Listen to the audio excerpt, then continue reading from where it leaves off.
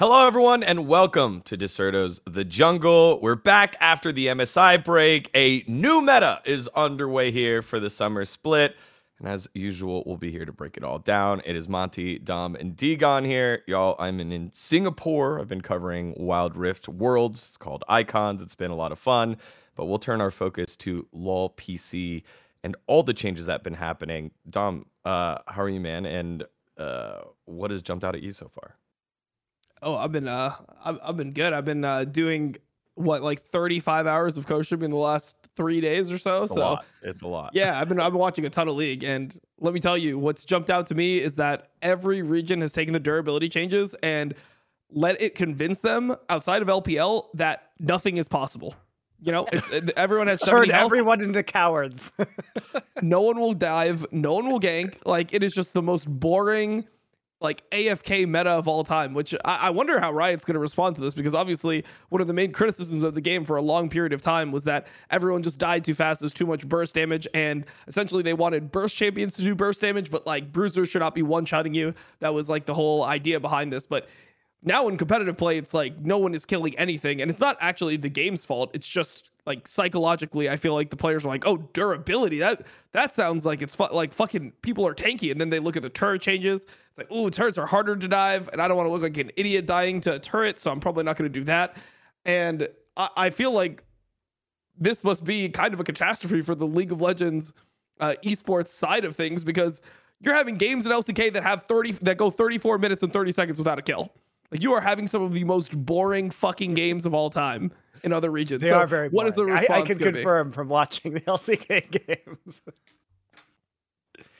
Also, I mean, you didn't mention this either, but they're also on different patches. So what's been interesting is that LCK and LPL are on 12.10, and LCS and LEC are on 12.11, and those are 12.11 is the patch that actually reduced a small amount of the turret damage. So in theory, it would be not a lot easier, but slightly easier to make these dives on those patches. And we still haven't seen very accelerated play in LCS or LEC either. So no, it definitely feels like the fear that Dom was talking about is prevalent everywhere, because there are a couple of champions that everyone plays, like an Ezreal, like an Azir, across all the different regions that have just been prioritized, where you can dish out damage from safety. You can disengage when you want. The Wukong and Viego as well have been showing up everywhere. And then Zeri, when available. Zeri's been banned a ton. But again, a lot of mobility to disengage from a fight when it doesn't feel like it's going their way, or to skirt around the edges here, Dom. Why do you feel like we take so long to adjust to these meta changes when it comes to durability, after everything that the purpose of this patch? I mean, I think the main problem is that in regions outside of LPL, pretty much every other region, there isn't that much complexity in the plays that are being set up. So normally it's kind of like they'll get a good trade, and then based off that trade, that'll be the catalyst for the action that's to come. So, oh, we got a good trade bot, can we move mid? And then like people will start reacting based off that. Where a lot of like LPL plays were based off like setups, and like, okay, we're gonna have push mid, we're gonna start stacking waves, and we're gonna dive on this wave with like 3 or 4 people. I mean, if you want to look at a prime example of this, you can look at OMG versus JDG game 2, and JDG they're playing against the Kale, which is something that's getting picked around the world now because of the fact that if everything's more durable, that means you can scale easier, and Kale's one of the best scaling champions in the game. So the response to this was playing Gwen, stacking waves, and then having the jungler and the mid lane with Prio just dive 3v2 with the jungler under turret. And this is versus the super powered, insanely strong turrets. And the funniest thing about it is that everyone's mentality is, oh, well, turrets are harder to dive, so we should do less of that. And then LPL's mentality is, oh, well, turrets are stronger, so we have to execute the dives better then. Like that is the difference between the regions and the psychopaths that are my favorite LPL players. So there's also I think there's also the argument to be made that if you have a pre-planned dive, so a lot of what usually happens is that there, with a pre-planned dive, there's often a cross map play, and if towers are stronger and it's harder to execute the cross-map reaction if you don't have the setup there, because the setup itself becomes more important to the successful execution of a dive, right? And doing a reactive setup is much more challenging. So in a way, if you're good at diving towers and you have that plan, the tower buffs can actually help you if you're capable of executing it without dying. Well, I mean, in LPL, what we're seeing is literally like somebody's getting dove top, and then the cross map play happens, the enemy team gets dove bot. But it's like the champions that they're willing to put themselves in those diving situations with is pretty much every champion in the game. Like the way that they kind of view it is, if you have one man advantage, then you can dive. So if you have a 3-on-2, you can dive. So let's say there's a gank top, there's a 2-on-1 top. Okay, free gank bot. We're seeing like Lulu Viego diving Lucian Nami lanes from full HP. Like they just play for the execution. It's like, okay, we're going to polymorph him, can't flash while he's polymorphed, and then we'll hit the Viego stun, one shot him, get out of the turret. You know, like it's still not that much different. Sure, you can't take like a bunch of extra turret shots, but you can still tank 2 turret shots, right? 2 turret shots and then re-aggro, and then somebody else can tank 1. So as long as you're able to juggle the aggro and kill somebody within the first like 3 turret shots, you should be able to dive. And I just feel like people are scared to do it. It literally just looks like pure fear. I wonder if it's like when other regions were able to dive a little bit easier in this last patch, they didn't learn it properly. They learned less about the tower and more about the burst damage. But right there, something simple that you just did, Dom, was like count the tower shots. It's 3. You want to kill them within 3. If you can kill them within 3, that's the way. If not, then there's a likelihood that the damage that they'll be able to put back will get 1 kill back for them or something like that. But maybe the other regions didn't learn it well enough, Monty.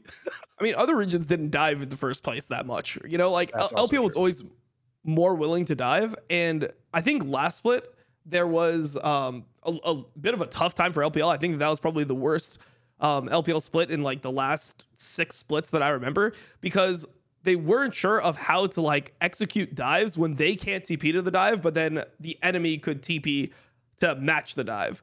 So now a lot of the time what you're seeing is that when the dives occur, they try to do it in ways where they force the enemy to not be able to bring TP. So they'll have like these Lissandra versus Ahri matchups where the Lissandra will force the enemy Ahri to take cleanse. And then if he has cleanse, oh shit, he can't TP to the side lane. So the Lissandra push then becomes that more valuable in the matchup, because now you can use the push to actually force a 3v2 situation on another portion of the map. So yeah, I think that the TP changes were actually a nerf to LPL at the beginning of the year, but then as things have gone on, they've become smarter and smarter on how to play around these TP situations, and now people are just not taking TP as much because there's so many instances where you're going to need something like cleanse because of the champions that are being played in the mid lane right now.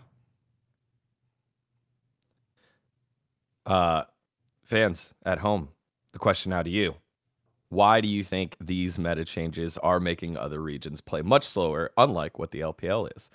Go ahead, let us know in the comments below. After you subscribe, of course, because we finally did it. We passed Astralis. We are no longer the crappest show based off of subscription numbers in all of League of Legends. We passed the the LEC squad that is always going to have some struggles here. So thank you. Astralis is doing better now. They made a lot of upgrades. You know, we're still in a battle. Now that they're better, they might actually surpass us again. We can't have that. That's right. So make sure you subscribe to the DWG LoL channel for all your League of Legends needs, and let us know why the meta changes is slowing down other regions, but not the LPL. Another meta question that I kind of wanted to ask is, because of the prevalence of the durability patch, we've seen some unique and new champions start to pop on up in different areas. So Monty, I wanted to ask you, what has been a couple of the champions, or one of the champions that has surprised you the most, or is cool to see back in the meta that we haven't seen in a little while? I mean, those are 2 kind of different things, right? Those are 2 different things. I guess what surprised me was the Twitch Yuumi lane. The Yuumi wasn't terribly surprising, because in any meta where you can get away with using Yuumi and scale, I think pro teams are going to pick it just because it is so incredibly powerful in the late game in terms of the mobility and healing it offers. But The Twitch was, I would say, that was actually one of the more fun surprises because we haven't seen a lot of Twitch in recent metas, and he is a fun champion to watch that you can do things and be very active on the map with if you're a good player and you're playing around the rest of your team effectively. So that's been a little bit fun for me, I would say. Twitch Yumi played by, I think it was Johnson and Aframu in the LCS. That was the one that I remember seeing it. Yeah, it's been played a lot in the West overall. Dom, how about you? Well, I mean, we've seen a couple different things pop up. Yeah. So let's say, in LPL, there's been a lot of Kayle, right? And one of the responses we saw to I didn't realize it was the most played top laner in LPL until I looked it up just now. Literally the most played. Yeah. So, I mean, there's a couple reasons for that. So because people are blinding more like Orin and Sejuani, now Kayle becomes more useful as a counter pick. And then also the really good Kayle players, or the people that are super comfortable on Kayle, are willing to just blind pick it. And people have different responses to what a blind pick Kayle, like what you're supposed to do to blind pick Kayle. Like, do you want to match it with range? Do you want to play something that can really bully it early? One of the things that we saw in the dive that I was talking about was when you take a Gwen into the Kayle, you just literally deny him from experience, stack 4 waves, and then dive the Kayle. But then the other option we saw, and one of the most, this is going to lead into the most interesting champion that I've seen, was Nasus coming back as a counter to Kayle, which just looked absolutely brutal for the Kayle. You put the attack speed slow on the champion, that's all that champion is. And this Nasus that we saw was from Cube. He ended up with, I think like 360 stacks at 16 minutes. By like 28 minutes, he had 800 stacks. It was brutal. It just looked like such a hard counter. It actually looked unplayable. So I like seeing a lot of these new champions in the meta. I mean, I wasn't really surprised by Talia and Swain because they both got really big buffs, but I think that those champions just make the game more interesting. It's so much better to see Talia be available instead of having to see Orianna versus Zir versus Corki only. And yeah, that's why I was surprised that we weren't seeing much Talia at all in the West. Obviously, they are on different patches, so we'll have to see if LPL keeps playing it on 12-11. But I assume that they will, based on just the things that the champion does well. Like mobility is always something that they prioritize really heavily in the LPL. I mean, you don't really know from scrims where the Galio started at MSI, but I assume that Xiaohu being unbeaten on it in LPL and then playing it in games and looking so good on it helped create that dynamic where people felt like they had to pick it up themselves or at least find counters to it. And I feel like that heavily shaped the MSI meta. So these champions that can move out of the lane, Lissandra, Galio, like TF, Talia, like, and then Swain for early fights. All those types of champions, I think, makes the game so much more fun. I was looking. I mean, it's certainly true when we compare it to a lot of the kind of scaling control mages and the Victor, Corki, Azir meta that seems to be dominating a lot of the West and Korea right now. At least I think it's probably most accurate to compare this to LCK because at least they're on the same patch and there were a lot of changes in 12-11, but LCK has been pretty locked into like Ahri, Azir, Corki, Victor overall. And Talia has been one of the second most banned champions within the league, but we really have I think there's only one game that we saw Talia mid, and otherwise it was a jungle pick for Dread, which worked very well until Nongshim basically threw that game versus T1. So, but that wasn't the problem. I mean, he did really well with it in the early game. Was the Nasus game, was that the only game that you saw the counter to Kayle? I just find that fascinating because that makes a lot of sense. Yeah, there was only one pick. It was the first time that it had been picked in like 9.5 years in LPL. There had not been a Nasus picked in that amount of time. They just pulled it out. It looked fucking amazing. I was like, Jesus, okay, all right, Cube. Like, I guess you got the Nasus pocket pick. But I mean, he has a lot of those like interesting picks. Cube is not a super mechanical top laner like most of the LPL top laners. Like when you think of other LPL top laners, they're always good on like Camille, Fiora. Like those are the picks they want to play. Jax. Those are all these LPL champions. And Cube he's like able to kind of play them, but you never really want to see it on him. It's like when Impact plays a carry top laner and you're like, I mean, you're not terrible at it, but like you're not exception. You're not Impact on it, right? Like when Impact plays Gwen and you're an EG fan, a little part of you dies every single time. You're like, fuck, god damn it, we're gonna lose this game. Like, all right, well, we're not gonna win through the gun. Hopefully, Danny pops off.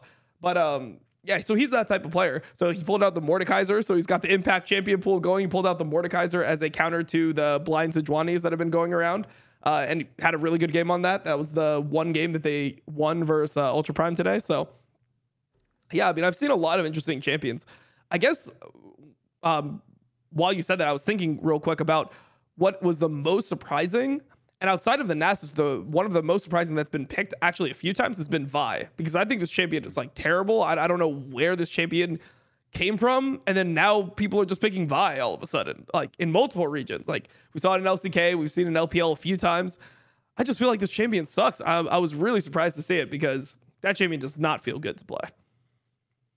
It's only been a few games in LCK, so it's not like it has been incredibly high priority, but I haven't been impressed with it either in terms of its success, but a lot of the time, if the AD jungle pool gets pinched because there's so much of a priority on Wukong and Viego right now, and I think if you're really desperate for an AD jungler, teams might default to it if they kind of fuck up their draft a little bit. But yeah, I think it's sometimes I feel like it's been a little bit of a desperation pick in LCK rather than something that was incredibly intentional. Yeah, I mean the idea of it is like when you play with stuff that can cover a lot of distance, like a Ari or Lissandra, or even Talia, you have that Vi plus mage one-shot combo, and it's really good at locking down even mobile champions like, for example, LeBlanc. So if you're playing against LeBlanc or Ari, or you're playing with LeBlanc or Ari, and you're playing with these high mobility champions in the mid lane, that's normally when you see the Vi come out. But it just seems so one-dimensional. It feels like you know what a Vi is going to do in the game, and I just feel like it shouldn't be working.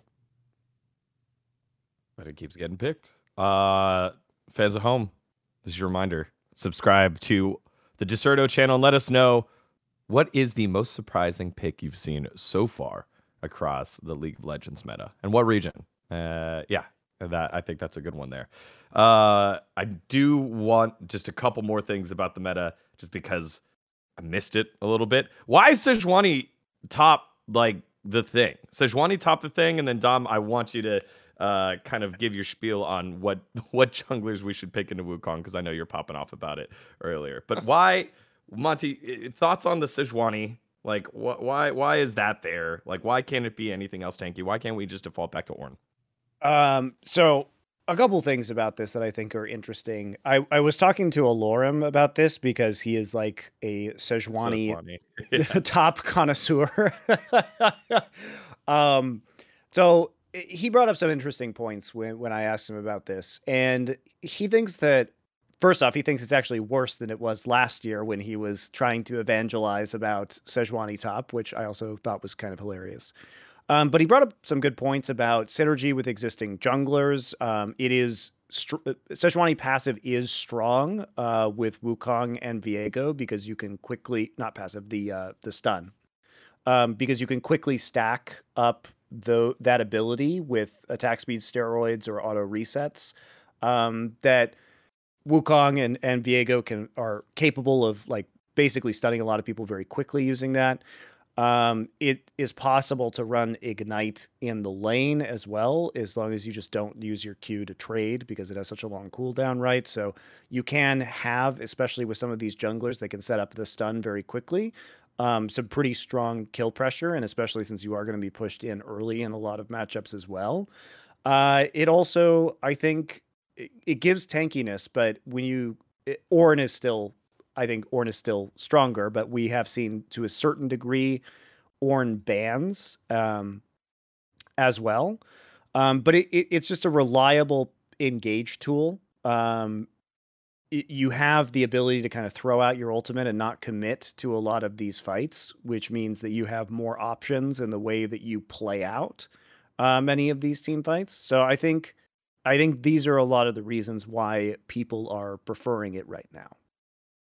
Yeah, I'll go for the easy answer, which is simply buffed in 12.8. Like they just straight up buffed the frost armor passive, Right. and then the biggest part about it and the reason why people are really picking it is because you have percentage max health scaling within the kit. So now everyone has more percentage max health. So people are just picking champions that get benefit from having more health. So that's the easy answer for why people are picking Sejuani. And then I think that a lot of the times you're just using people are the best case for it is when you're picking it as an answer to the Ornn, where you're both just like handshaking tank matchups, and yeah, no one's gonna really have a massive advantage there. Gotcha. That and Swain, I think, was another one that we started seeing a little bit more. So I can't wait to see what other, I guess, new old champs keep coming back in the meta and answers that we keep getting. Like like I'm still stuck on the Nasus by Cube. That's so cool. That just makes a lot of sense. For what it's worth, I think Sejuani's probably going to be on her way out because she's been a lot less effective than people I think would like to believe that she is. Like in the actual practice of professional matches, it hasn't been amazing by any means. Yeah. Well, shout out to Kieran. That's Alorum. He and I are friends. I got to call him by the first name. Fellow member of the Esports soccer group. He played with us last week before I left. All right. One more. The Wukong, Dom. People kept handshaking AD champs into it. You were evangelizing for anything else. What are the answers here? Why does that piss you off so much? I mean, so Wukong is a strong pick, but I mean, it has distinct weaknesses, which I don't feel like people are exploiting. They're just handshaking Viego, and I feel like generally Viego is just, you know, it's not going to be an answer really to the Wukong. It's just that you can play that, and then the other guy can play Wukong, and neither of you are going to really like get too far ahead of each other based off just jungle matchup. But the picks that I really like into Wukong, the two that I've been talking about are Karthus and Lilia. I think Karthus is actually a pretty difficult champion to play. Like you have to be really comfortable hitting your Qs, and a lot of people don't want to take the risk of actually having a 1v1 that's skill dependent as opposed to just playing Viego and Wukong and just running your fucking face all over your keyboard, and you know whoever fucking hits their keyboard first with their head wins. Like instead of that situation, you know, you actually have to hit Karthus Qs. You know, you have to use your wall well. You know, to set up one Q, you have to smite, hit another Q. You actually need to be able to protect yourself as a Karthus by queuing on top of yourself. And yeah, I just think that the Karthus has a good matchup into it. Karthus and Lilia for the same reasons. They both are way faster clears than Wukong. Karthus is actually faster than Lilia, but Lilia can scrap a little bit with, more aggressively into Wukong. If you pair something like a Karthus or a Lilia with a prio mid, you should just be able to like play for their Raptors on repeat. Push in mid, group your mid with your jungle, walk into their jungle. There's nothing that a Wukong can do pre-6. After 6, you actually have to be like smart about it. You got to make sure that you're not getting engaged on in one shot. But you should have a lead in this matchup. That's like the core part about when you're playing a Karthus or a Lilia into Wukong. You should actually be able to develop a lead from the fact that you clear so much faster. So Wukong has, yeah, like I said, two main weaknesses. The two main weaknesses, clear speed, just it pretty much is a 5 camp jungler max before Crab, where all these other junglers are 6. That's number one. Also, with Karthus, you can actually invade a Wukong level 1. You have that advantage as well. And then the other advantage of playing magic damage dealing champions and why they're good into Wukong is because Wukong's passive gives him armor, but it doesn't give him MR. So he's a lot squishier when you actually have to deal with magic damage dealing champions. And yeah, I mean, Karthus just does so much fucking damage that it essentially forces the Wukong to go a Hex Shrinker, and you can just really outpace that champion in the jungle. So I want to see those as answers. I mean, I still think Wukong can be OP. I think it is really strong at the right times, but I don't think that it's unbeatable, which is kind of how it's looked in a lot of these regions. Like, no one is actually being able to deal with the champion, and I feel like it's because they permanently answer it with the same matchups. They play Lee Sin into it, or they play Volibear into it, or they play Viego into it, and none of them are actually going to beat it. It's like they're just trying to not lose the game. Yeah, it is worth noting that at least on 12.10, that was before the Wukong nerfs, which also, not a lot, but did slightly hurt the jungle speed of Wukong, which made it even slower in many ways. So I mean, I guess I understand the priority in LPL and LCK just a little bit more because that was before some of these changes, but you have a lot of valid points. The Wukong changes are fake news.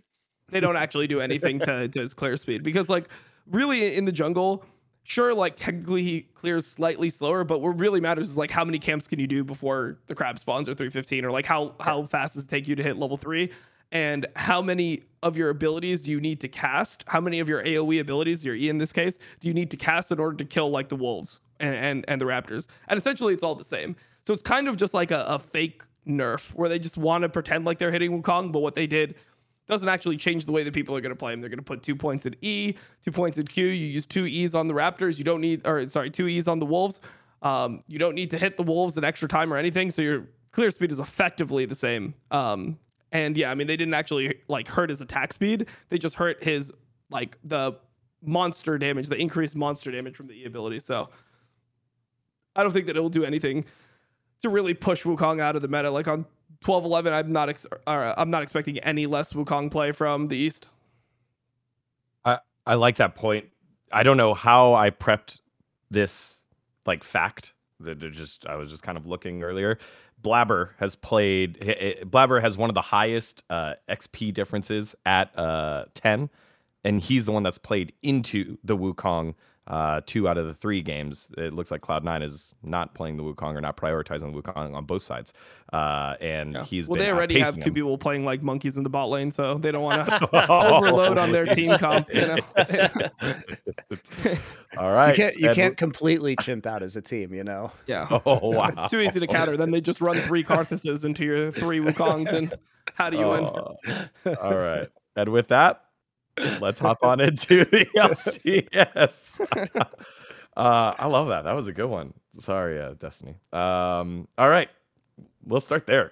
The standings. Cloud9 on the bottom. First time in 3 years. CLG on the top. A caveat, strength of schedule, probably a lot to do. Everything Christ, to do with that. CLG got a free pass, dude. I think that was the easiest schedule they could get. Surprising, well, and good for them. They did win those games. I mean, like, is it that easy? Because, like, to be honest, like, CLG should be a complete fucking bottom feeder, right? So, like, I feel like it shouldn't even be possible for them to have an easy schedule, because they shouldn't be better than 3 teams. So, like, any teams they play against, it should be a fucking hard schedule. So for me, I was like, if they just win 3 games of the Super Week, damn, they look a lot better. Like they look like they might not be bottom 3. Well, I think the meta, obviously, when you were relying on Luger very heavily last split, and we're now in a scaling AD carry, and I mean, we could talk about this. You would argue that the game has not changed very fundamentally in terms of diving or proactivity as a result of these changes, but in the perception, it has in the LCS. In LCS and LEC and LCK, the perception is that it has among pro players, and you can tell that by their play. I was talking with Wolf, and he said that over the first week of LCK competition, that the average game time has gone up by 4 whole minutes, which is like an absolutely insane change for average game time in a league. So the perception is definitely there within LCK, which you can also tell by just watching the games, by the eye test. But regardless, under the perception of these things, and under the fact that there is a lot of handshaking going on in bot lane matchups around scaling AD carries, you would expect that this would be a good meta for a player like Luger to potentially carry this team. Nice. So I think that they have, whether it's real or not, the only thing that matters is that this is the way teams are playing, and the way teams are playing is beneficial to CLG and the players that they have on this roster. It's got up 25 seconds in LPL. That's actually a very interesting stat, that it went up 4 minutes in Korea and 25 seconds. So literally 1/8 as much increased game time. Plus the amount of games that have been played in the LPL, so the variance is kind of gone now. Like that is definitely what it is. Whereas a lot of the other regions, LCK has played more games, but definitely they played 10 best of 3s at this point, so it's not a small amount of games, right? Right. I think the interesting thing about that, though, what you were saying about Luger, is that they're not really even playing like a scaling AD meta. Like they're playing the Sivir. He played the Seraphine, which I thought was interesting. And then the other game he was playing Fasting Seta. So it feels like they're actually not playing around that. And the fact that they actually have a top laner, it's like, oh my God, they can actually play the game through all 3 lanes, and they So seem you, like they're just so you attribute motivated. this to Dokla instead. I don't know. I just attribute it not to Dokla. I attribute it to Jenkins. It's a negative not thing that I'm Jenkins. attributing Jeez. to Jenkins. You know, I'm not a positive person. You know, I'm not gonna sing people's praise. I'm just trying to bring everyone down. Sorry, Thomas, I can't protect you on this one, dog. I think that's a fair point, and certainly at least Dokla has been. I mean, he's been much more willing to play aggressively, which has been. He's a more fun player to watch. I'll say that in the game. He's definitely better than Jenkins. I was joking. He's clearly like a lot better than Jenkins, and he actually looked like he was pretty good. Like when you compare how he looks coming in to like somebody like Gamsu, night and day. Like just look like 2 completely different players.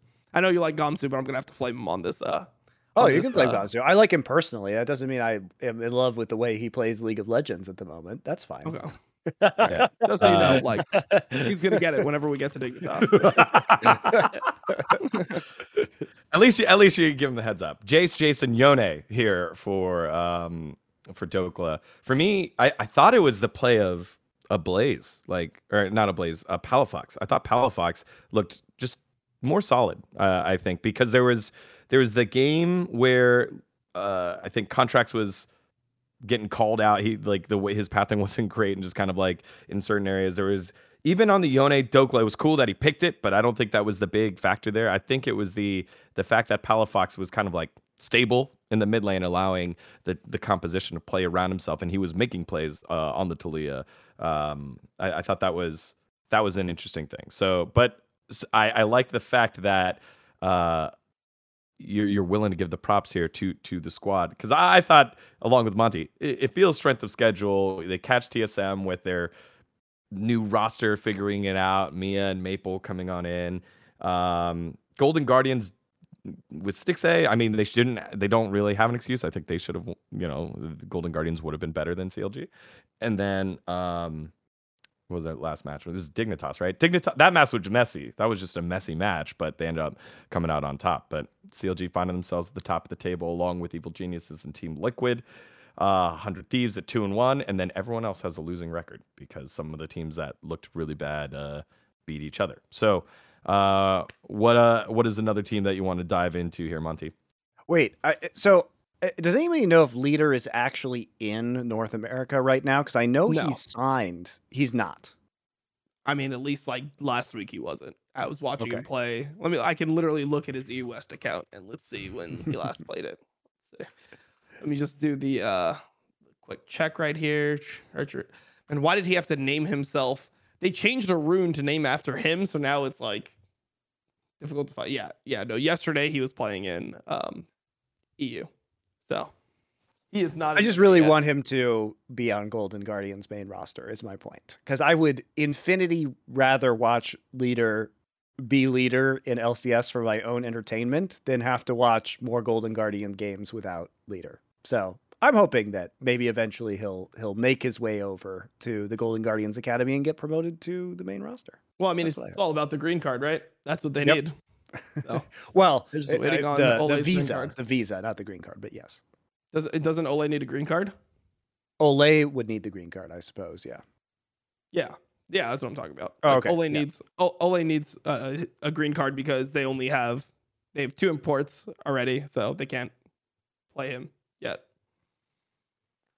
I imagine that's probably coming pretty soon, though, for Olleh. Yeah, I'm not sure because because he did that weird thing where he was in America for a while and then he went back to Korea for a while, so now it might be harder for him to get the green card. So we'll see. Or you would promote him with Chime, right? Or Acadian, which I don't think that's the play. No, they're not getting rid of Olleh, I don't think. I think Olleh is like one of the only reasons they ever win games, to be honest. Yeah, I think he's pretty core to this team's lack of success right now. Well, aren't they both? I would say both Olleh and Pride Stalker are core to how they play. I think so. So it feels like you can't really get Leader in there if you're not going to take one or the other out. It feels very, like I said, like Dom said, I think it depends on the green card situation. But I do hope that day comes, because I would actually really enjoy seeing Leader be able to play on a main roster in LCS. I think at the very least it would make the region more entertaining. Yeah, I don't know if it'll be like exciting or just sad seeing players that you like then slowly become NA players where, you know, they want to play a certain way. We've been dealing with that for years. I'm numb to that pain now. Yeah, I mean, I just don't want to see like that happen to Leader, you know? It's not even for me, really. It's just, it's mainly for him. It's like, for his sake, I hope that the Visa doesn't come and he just like gets on an LEC team randomly. It's like, oh man, he has Visa issues. He has to stay in Europe. Oh, what a shame. Oh shit. You know, Misfits explodes and they need a new mid laner because Vetio just refuses to play with the animals on his team. Okay, perfect. Throw him in there. Let's see what he does. And then we repeat the process of season 9 once again. That's what I'm hoping for. Jeez. It may well happen. It may well happen. A team that does have a new mid laner, Cloud9, who went 0-3. They were not able to muster anything in their games. But Jensen is back. How do we feel about the swaps? Is it just hard to tell anything because of the bot lane performance? What do you think? Yeah, their balling's pretty fucking bad, to be honest. I watched King die to solo package twice. And to me, it was just like, dude, you've been playing pro for 9 years. Like, if at this point, Corki package is too much, like, it's not like, oh, you had a brain fart and you walked into Corki package. It actually looked like Corki package just counters Senna. It's like, holy shit, Corki package, he puts it on the floor. And for some reason, it has a magnet in it that attracts the Senna to the center of the fucking Corki package, and it just 100-0s him every single time. Like, it was actually insane that's a thing. So to be honest, like I didn't think that King and Destiny were that bad until this week. I was like, oh, they're probably gonna really be like, okay. You watched Immortals last split and you didn't think Destiny was that bad? Yeah, I mean, he played pretty well the split before, so I was like, oh, maybe it's Immortals. I don't think that. I think that whole team made everyone look even shittier than they were. But I mean, even on Immortals, like I think that out on Immortals, he looked like a bad LCS player. But like he looked like a bad academy player in these games.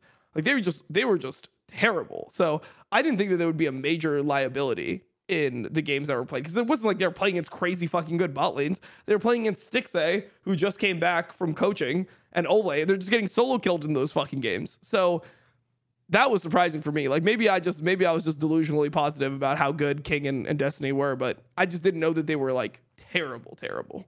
I mean, I think Destiny has been really, really bad this year. So many of those Immortals games where like he would randomly over-engage into the enemy team and Nautilus. He would like hook into the enemy team and just die when there was no one else around, and like his communication looked really off. And you have to remember that Nautilus is historically his best champion, like across his career. And so for him to then take his best champion and do very badly on it was like a massive red flag for me. And Immortals was a mess, obviously, for a lot of reasons. But I think with C9, like moving away from the bad play of their bot lane, which I guess can be expected, these players are new to playing with each other as well, right? So the issue for Cloud9 is that they didn't even get their own like boot camp, because Sven wasn't able to go to Korea. So like half of them were out there just solo queuing. Then Fudge got COVID and then got trapped in Korea for a while and was still recovering on the way back, so couldn't be there in person. So you have, again, multiple role swaps on this roster. Fudge going back to top lane, which you think he could acclimate to relatively quickly, right? But also, I think there is a factor of the teleport changes being implemented that he may not be used to, having primarily worked on the mid lane in the offseason, although that role, can have those TPs as well, but it would be used differently than it would be in the top lane. So right. He has to reacclimate to this role. We have Sven, who is swapping roles, who never really got to practice with his lane partner or with the rest of the team because he wasn't, as I understand it, in Korea, right? And then you get Berserker, who then loses his passport and his visa, which is the most pro player thing to ever do. I don't even know how you do these things. It's truly amazing. Every time I think that the pro player general life skill bar can't be set any lower, somebody lowers it again. It's like they're playing staying alive limbo where the bar just gets lower every time and somebody goes under it. And I just wonder, how are these functional human beings in the real world? Wait, but they're not in the real world. They're in esports. Like, exactly. But I mean, no one's a functional human in their being. brief encounters with the real world, like these situations, it always turns out disastrously, right?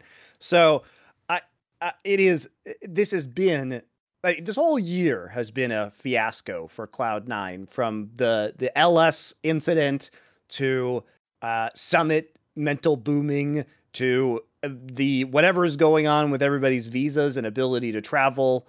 Some of it has been caused by the players themselves or by the individuals themselves. Some of it has just been horrible luck with the pandemic or governmental situations, right?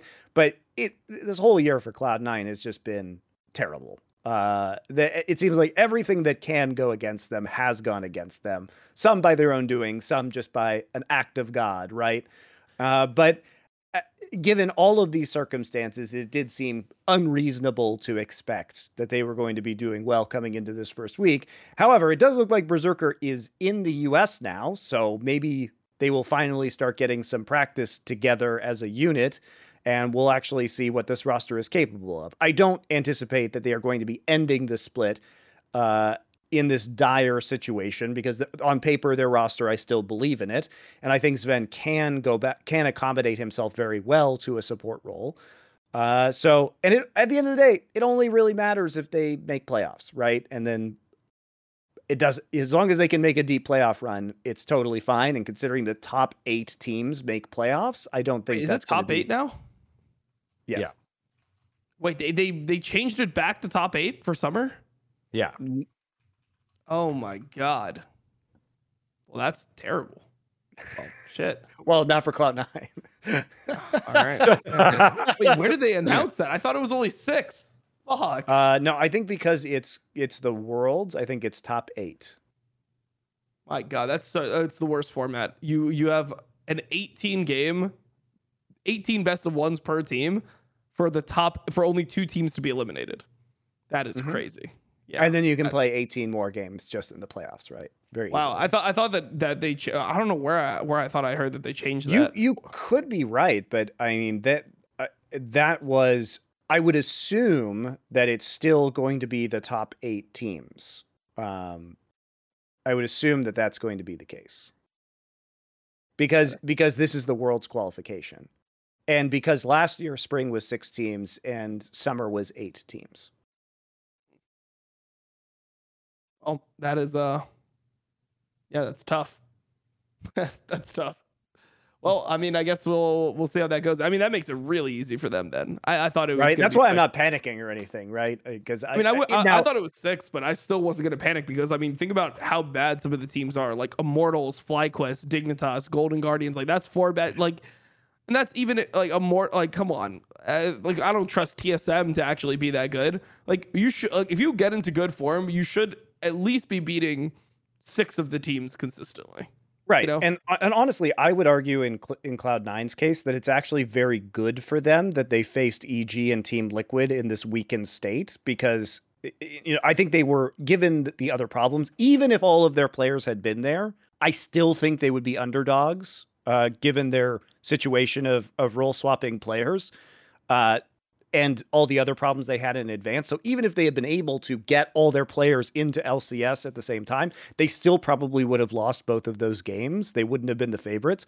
So for them to kind of ditch games that they probably would have lost anyways, and then that buys them time and to get onto the parts of the schedule that they were more likely to win, I think is actually probably quite good for them.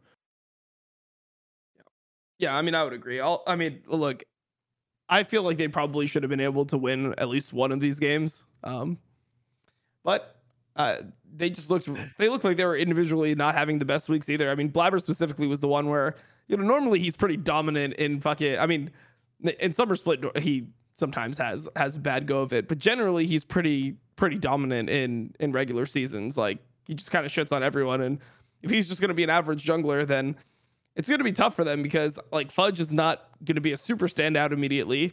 And I feel like Jensen is still trying to find his place in the team. And when you look at his champion pool, he plays three drastically different champions, right? It's like he's the control mage on Victor, then he's playing like the long range hyperscale on Corki, where he's like a main source of poke, and then like the other game he played was the Yone game, which is, you know, a very generally aggressive pick where you're trying to like get leads in the mid game, so you're able to just be a huge factor in team fights. So I just don't know what he's going to decide on, but I'm pretty sure that this team, if it becomes like standard LCS, it becomes this Azir Corki meta, I'm pretty sure they should be able to just hone in on a couple champions that they're really good at in their roles. And, you know, if Jensen is playing control mage versus control mage against people like PalaFox, against people like Blue, against people like PoE, people like Olleh, people like Takui, I think he'll be fine. Like he'll still be better than them. I'm sure of that. I think the biggest point of concern for me with Cloud9 is that when you have teams like this, and I think we saw this with Team Liquid as well in the spring split, where they don't have really any time with their full roster before the season starts, it's really hard to form a cohesive team identity because you're just prepping week to week and constantly putting band-aids on problems. And so I'm concerned that you have a player that historically has been very good, but has been inactive. You have two players role swapping. You have Berserker, who can't really speak English, trying to talk to Sven and follow. I mean, I assume Sven is probably going to be the primary shot caller of this team with Blabber. So you basically are starting from scratch when it comes to how you want to establish your team identity and how you want to play the game. And they're just going to all be thrown into it in the middle of the split. So given that they are not going to have any time to figure out this identity before Worlds, they kind of just have to pray that they make top 3 and then use the Worlds break to actually fundamentally fix any problems that they might have. But that's going to be really hard. And I think you see Team Liquid looks much better now because they had this break. They had this Korean boot camp to address a lot of the issues that they have identified, right, throughout the spring split.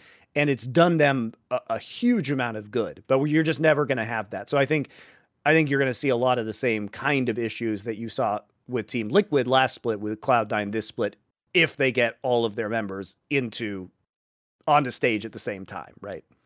Yeah, a lot of band-aids are going to be. I mean, it's literally it's almost exactly the same situation. You have a player who's role swapping with Bwipo. You have a player that's not there with substitutes, right? And you have a player who hasn't been playing on stage in Bjergsen's case. So it takes a while to warm these things up again.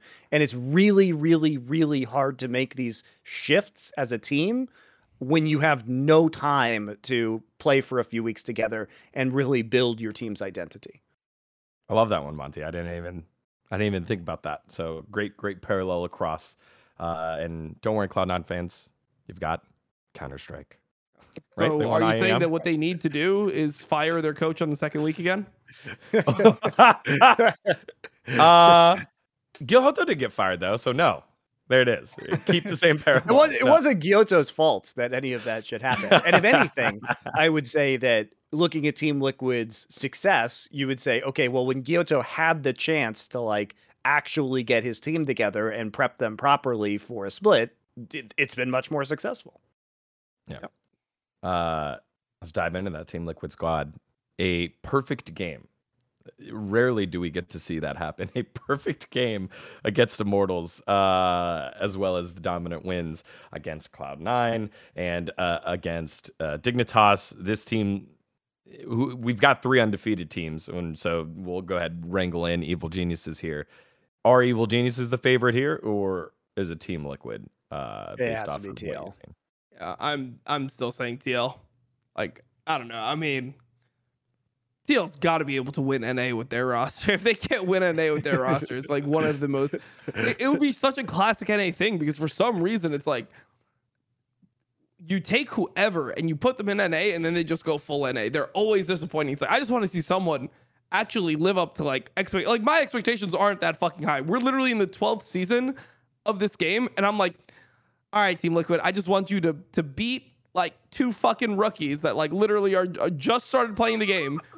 Like 2 rookies, and then I want you to get out of group stage. Like I want you to be better than a. That's a very reasonable expectation. First at NA, out of groups at Worlds. I think that's extraordinarily reasonable. This roster was designed to do damage at international competition. Like there is no way you spend the amount of money that they have spent and have any other expectation, especially when Worlds is in NA this year. Steve on this show said that the reason why they were able to get this money to put together this roster was because Worlds was in NA and they can do activations for these sponsors at NA events. So it would be catastrophic for this team not to make Worlds, and it would be very bad for this team not to get out of groups at Worlds. Like maybe they get unlucky with a group draw, but at the end of the day, this group of players is competitive on an international stage. We know that because most of them have proven that before. What about Bjergsen? That's the question. Excuse me. Bjergsen got out of groups at Worlds in 2014. Ah, yes, when Svenskeren named his solo queue account, and I quote, his solo queue ID was Taipei Ching Chong, and then he got banned for the first 3 games, and then SK actually ended up in the next 3 games. Yeah, they won. So they probably were better than TSM. So nice. They got out of group stage. To be fair, that game that they played in group stage where Svenskeren was actually playing was one of the biggest clown fiestas ever in like a Worlds group. I mean, that was hilarious that SK actually managed to win that. Yeah, last time that Bjergsen got out of groups, Danny was just a twinkle in his daddy's eye. It's been that long. I don't think that's where I was actually joking as well, because I think that TSM roster was not very good. And I do still like to taunt Amazing about the fact that they thought that they were going to make a deep run at Worlds and that they won a game versus the eventual world champions when that team was trolling them. But anyway.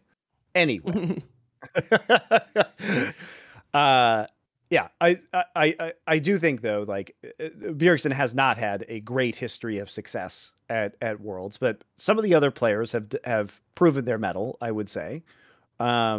And the intention of putting this roster together is very clearly to do well at international competition. And there are no more excuses. Like we don't have the core JJ green card excuse anymore where they didn't get to practice as a team, which is super valid, by the way. And they have had time off. And like I had Gyoto on Summoning Insight today, so you can go watch that show and just hear what he says about the team. But he talks about their Korean boot camp extensively, how they were able to finally, as I was pointing out earlier, really focus on their team identity for the first time because they couldn't do that in the middle of the split and decide how they want to play. And I think that indecisiveness was really one of the core issues with Team Liquid, is that they were like playing all these different styles week to week. And it's like they almost at some point, somebody has to be smart enough to realize when you have one of these super teams, this is the trap that every single one falls into. They always think, oh, we can play through top and bot, and that's the point of a super team. We can do everything. You have to fucking know that going in. So when I heard people saying that, it's pissing me off because on this show we were talking about that last split. Sure. Like, just pick a fucking identity. Like, just do something. We did say that, but also, you know, I will say Gyoto does not have a history of coaching with this level of player and talent. And so like in the past, I think he's been really good about selecting, you know, making very deliberate plans and controlling the way the roster wants to play. He's not going to have that level of control with this group of veteran players because they are going to have their own ideas. So I think in a way, their failures in spring are actually forcing them to make a lot of these decisions now. Whereas, and it might be a good thing, because if they had done well in spring and just kind of rolled to a title, being the indecisive kind of nebulous lump that they were, I'm not sure they would have learned any lessons. And I think in the long run, this might actually make them more dangerous at Worlds because they've had to take a step back, be very serious about their boot camp. He said that they went and did basically team building retreats in Los Angeles before they went to Korea. Then they went to Korea, had an extremely successful boot camp, and they do look significantly more proactive, significantly more decisive now that they've come back to the LCS. So no one's going to remember that they didn't do that well in spring if the result is that they win the LCS title and make it out of groups at Worlds. It will be seen as a success. So we'll remember and we'll flame them for it. Sure. But I think there were a lot of extenuating circumstances. And at least we can say they have trended significantly in the right direction and appear to be taking the steps necessary to fix the problems that we commented on. Even if they don't make Worlds, they still can do the activations in North America. So there you go, Steve. You got it. Yeah, I'm pretty sure the sponsors are going to be over the moon about that one. They'll be like, well, guys, we didn't get to be on stream in front of millions of people and have our sponsors there.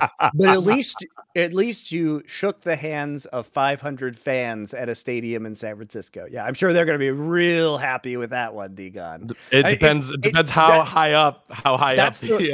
You fell into the Riot trap. Riot's like, what if we prioritize the in-person fan experience by taking Worlds to all of these different cities in these regions so that we can make a few thousand people happy instead of making millions and millions of people happy by having double elimination and not moving all over a fucking country or a fucking continent? How about that, Riot? How about that? Why don't you make the majority, 99% of the fans happy by having a good fucking format instead of making 1,000 fans happy that you came to their shitty-ass city? Thank you. I did not have on my bingo card in the first episode of the summer split. We're already going into Worlds format. Hey, look, you're actually here. We've actually started successfully to prove that Riot knows what good formats are. I thought that they were just so ignorant about sports and esports that they just didn't ever look at anything else. So they refused to acknowledge they exist. But Valorant proved that they actually do know what double elimination and major tournaments is. And you're casting a tournament right now that knows what GSL groups in a MOBA are. So it's actually very interesting that they themselves are admitting that they were wrong, but for some reason are paralyzed from making these changes at a Worlds or MSI level. Let it be known for the record, I love Wild Rift. All right. Cool. Hey, look, they're doing it better. How can Wild Rift, the same game on mobile, have a better format than the fucking World Championship? How is that allowed to happen? Good question. I feel like Riot actually doesn't care that much about League, and they just tried to like take all these lessons from League and then just apply it to all the other things that they're fucking doing. Like, I feel like that's their League is just their guinea pig, and they're like, okay, let's try co-streaming. All right, that's working pretty well. Okay, so now fuck all the co-streamers, and we're gonna have Shroud co-stream Valorant. Perfect. Like, that's gonna be the trade-off. Well, to be fair, nobody would watch Valorant Esports if Shroud and Tarek weren't co-streaming it, so they actually need that. They need it for now. Final thoughts here. Not that many people are watching LCS when there's not co-streamers either. Like, if you're looking at the numbers. Funny you actually mentioned that, Dom. I looked up the stats for summer 2021, the first week, versus summer 2022, and literally Team Liquid versus Cloud9 this year was the most watched match in terms of peak viewership, and it was, and this includes co-streamers, by the way, and it was down over 100,000 peak viewers from last year, the same matchup on the same day, week 1, day 3, where it wasn't even the most viewed match. It was FlyQuest versus EG was the most viewed match of the first weekend last year. How the fuck was that? Yeah, what? I think it may have been because of the Jose Deodo and the Latin American stream. That's a possibility. I don't know. How could that be more like there's like it's like an extra 10,000 fans. That shouldn't be like. To be fair, the difference was about 10,000 fans. To be fair, the difference was. I'll look it up for you right now, Don. There it is, Tom. He's like, how was it? EG LCS summer. Oh no, it was the second most watched. So the most watched match was actually C9 versus TL. Okay, that makes sense. Last year, but it was only about 6,000 peak difference. So both weekends, C9 versus TL. Yes, they were on the same day. C9 versus TL, and it probably was just the start of the next game, if I'm going to be honest with you. Yeah. But that both matches, C9 versus TL, and the difference in peak viewership was over 100,000. It was 149,000 for this day, this summer, this match, and it was 262,000 last year. So nice, that's going well. Cool. Going great. Well, I mean, you got to remember, dude, it's still like they need some time. See, the reason why the LCS was dropping in viewership was because of all these co-streamers being so negative all the time. So now that co-streaming is only on select weeks, that means that the majority of the weeks aren't co-streamed, so Riot can control the narrative and they can really like push all their talent and everything into making a more successful league. I want LCS to die so I don't have to watch it anymore. So I am 100% behind these changes.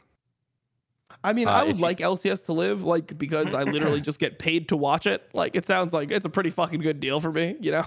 So, I mean, it would be really nice if, you know, we were still in 2020. If we were 2 years ago where before I got banned, where I was getting 25K viewers, that was pretty okay. I'm down to go back to that. Well, I'm plugging it now. If you want the good old days of League, the mockumentary Players on Paramount Plus was very funny. The first episode is one of the funniest things I've seen ever, just because of how well it depicts what it's like to be on a team. So you want some good old days of League of Legends, go get Paramount Plus and go watch.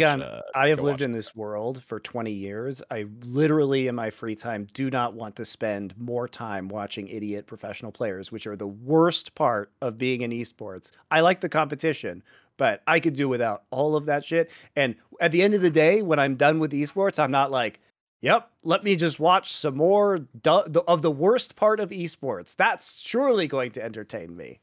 I'll skip it. But they got it pretty accurately. The first episode. I'm just telling you. Yeah, I'm glad you enjoy it. I hope other people enjoy it. I'm just saying why I would not enjoy it. You know. Yeah. Final thing about LCS that we wanted to hit. We got to see the first bit of Maple and support Mia for TSM. Not quite as successful as they wanted to be kicking off, but they do know, Coach Chowie and the rest of TSM know that this is a very similar to kind of like what we were saying about Cloud9. They're now getting together and they're trying to gel together.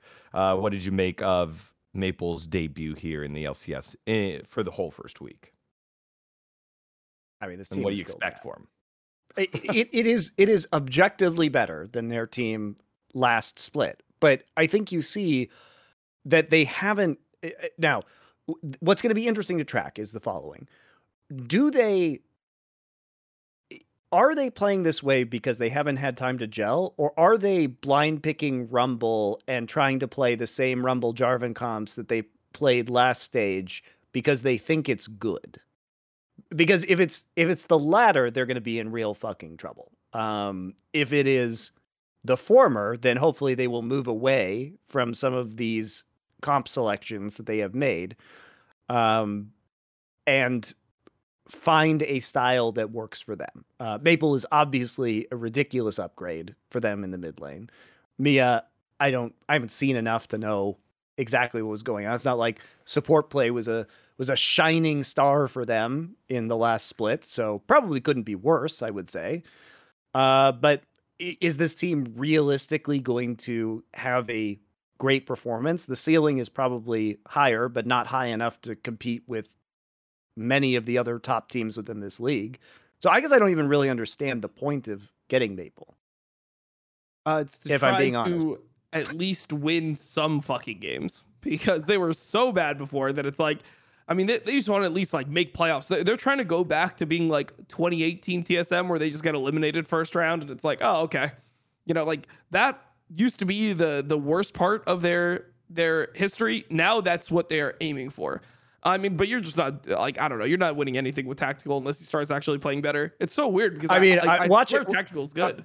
The Tactical is, by the way, my dog of the week. I can't watch these games where he has flash and E up on Ezreal and then just gets caught out and dies like over and over again. I mean, it was not a good performance. And for me, I just don't understand the point of even spending money on Maple. Like, it's just a bad business decision. Like, what in what how universe? Much money did they actually have to spend on him though? Like, I'm sure his buyout wasn't cheap. From anyone's legend. Why would you give him for free to TSM?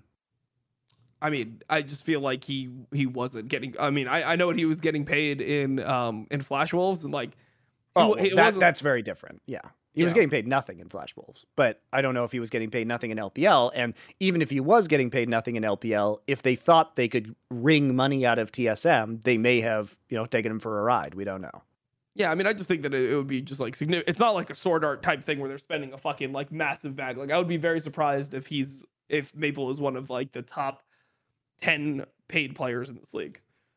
So I just think that he just didn't have a ton of like crazy good options. You know, like he was somebody who tried to make the like every time he's gone to LPL, it's hurt his career. He went to LPL 2 years ago, looked bad. He was on a bottom team, then went back to Flash Wolves, looked good again. Okay, he goes into Anyone's Legend, who used to be Rogue Warriors. He essentially was benched. Like Forge was the person that was getting most of the time anyway. So I feel like, you know, he's just not someone who had a really good setup, to be honest. Like, I mean, I don't think that he was. Yeah, I mean, I think that it makes sense for him to go from a like he was a sub on a bottom LPL team, and then he went to TSM. So I feel like TSM just they got a player that's going to be serviceable, and they're trying to just not be complete shit. That's it. Yeah, maybe it's one of those things where the new. I just think you should just be complete shit as a business decision. That's all. He should. All right. I think it's just one of those things where you got to make the investors happy. TSM have investors now, big boy investors, and it's like, why are we at the bottom table? Can't be at the bottom table. But all right. Well, I guess I'll say. I mean, I said this on stream. I'll say it again. The team was better when Reggie was verbally abusing everyone. That's all I'm saying. I'm not. That is objectively true. Yeah, I'm not advocating for it. I'm just saying that this is my observation, just completely neutral third party observation. Just I've been watching and I can say that they were better when they were being verbally abused. Allegedly. The team was also better when Peter Zhang wasn't taking handouts to put players on the roster, though. So these things might be connected in some way. I mean, it's all right. Okay.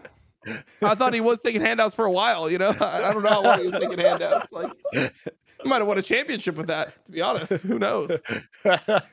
Jesus. All right. That is week 1 of LCS there. Let's turn our focus to another league that had their first week, the one that a lot of our fans will be happy about. Let's focus in on the LEC. LEC started with the return of Niski coming on in, and he gets his first win. And G2's wow, are you telling top. me that Niski is a better player than Reeker? I Surely you jest, dGon. Surely you jest. I am saying it was a great debut for Niski, and I will always be a fan of Niski because I think that was my first interview in the LCS. I think he was on Envy at that time. So congrats, Niski. Welcome back. But G2 on top, Fnatic, Mad Lions, Excel, and Astralis all in that second place tie at 2-1s. Team BDS with the best Baron leash of all time. There's a lot to dive into. Let's start there. What the fuck was that? Vitality were about to lose, and they just straight leashed Baron and walked ran away from it. Yeah, I mean, it's the worst Baron decision of all time. That was actually shocking. Like, look, you can't say anything about coaching when that just showed how fucking bad the BDS players' instincts are for this game. They have no natural instincts for like. You can't. You actually, as a coach, are completely powerless in that situation because if players do that, all hope is lost. Right? There is no like fire anybody who made that call instantly. Fire everybody who followed that call. If the whole that team's is done, okay.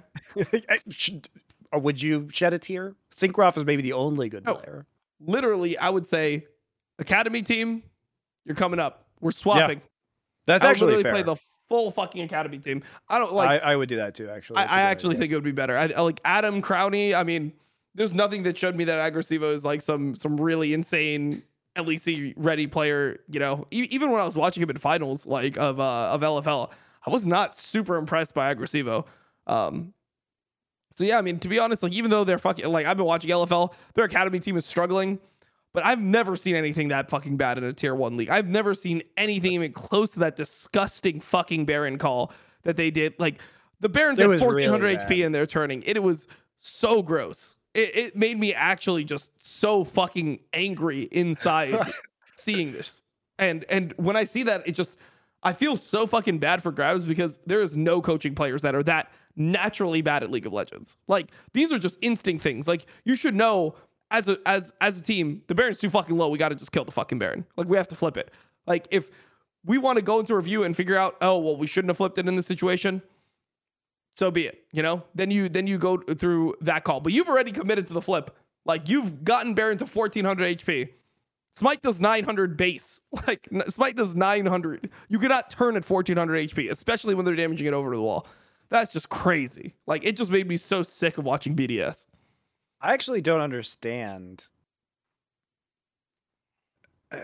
Like, I don't get it. There's nothing that I can say about this. Like, I don't understand how Crownshot is on their academy team and is not in this team instead of Xmatty.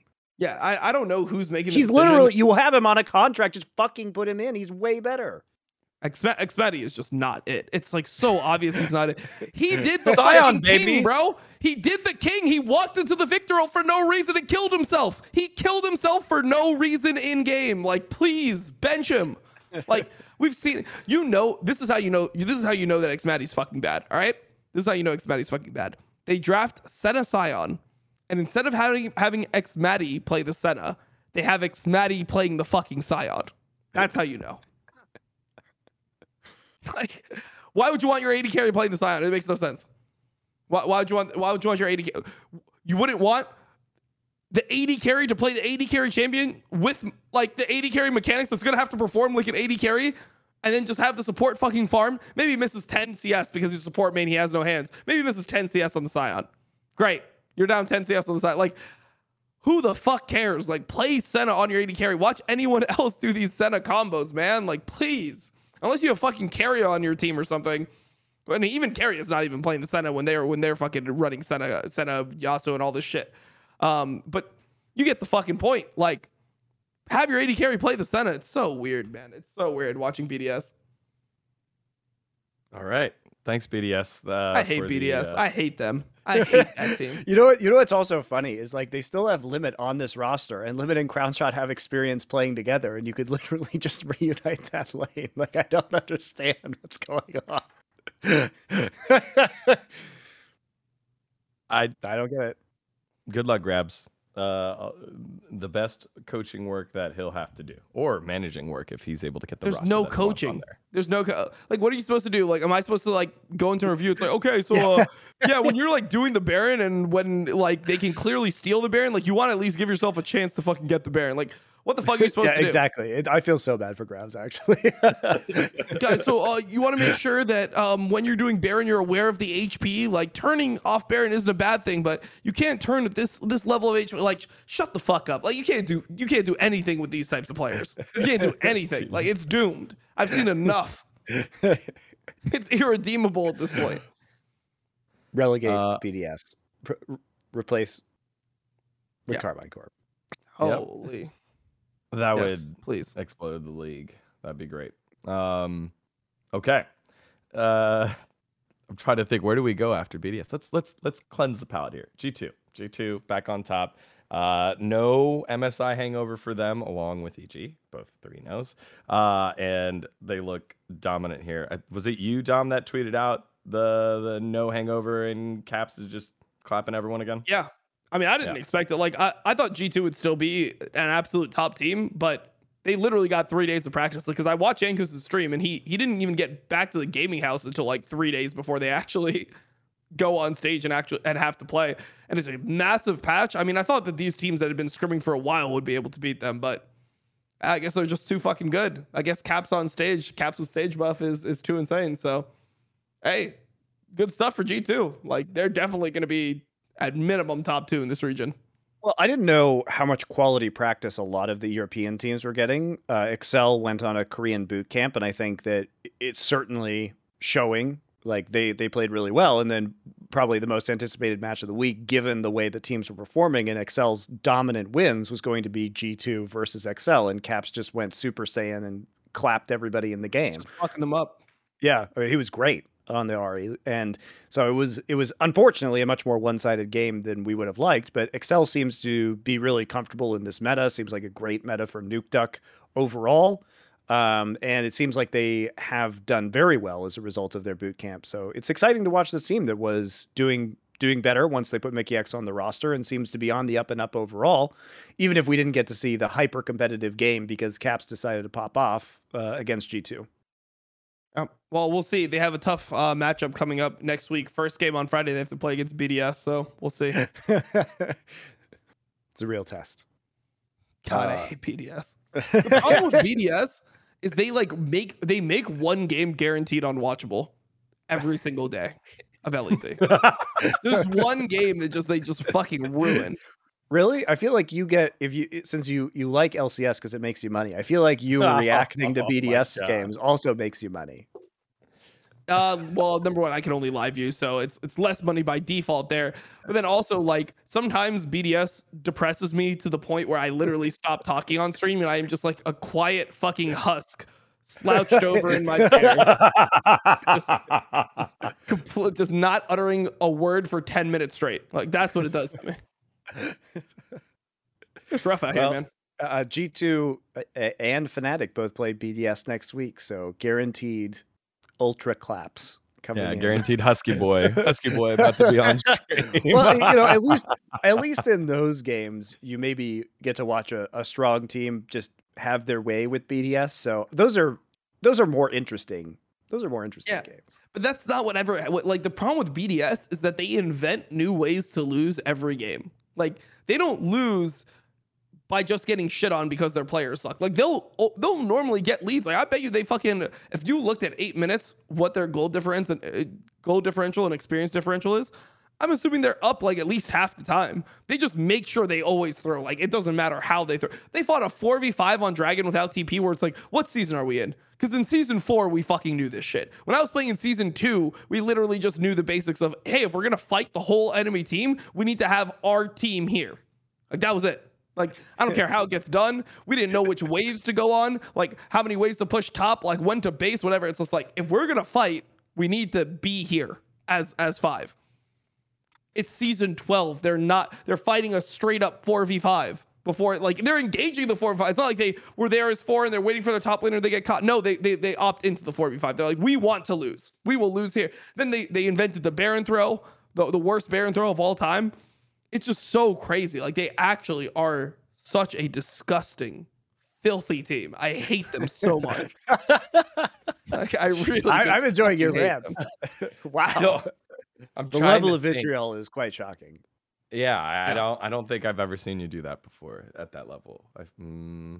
I'll think about it as we talk about another team. I mean, it's just so hard to fucking watch. Like, it just makes everyone mad. Like, look at the Reddit thread. Look at the Reddit thread afterwards. No one's invested in BDS. It's just such like it's so hard to fucking watch it. It's like, please, like, stop ruining the fucking league. Please, man. Have some respect. Rogues 1 and 2. Do we want to go there? Or do we want to go talk about Fnatic or Vitality? Where are we going next, Dom? I mean, Rogue's lucky to be 1 and 2. Really, Rogue should have been 0-3. Well, I mean, so okay, look, I've got one statement for Rogue. All right, I've tweeted it before.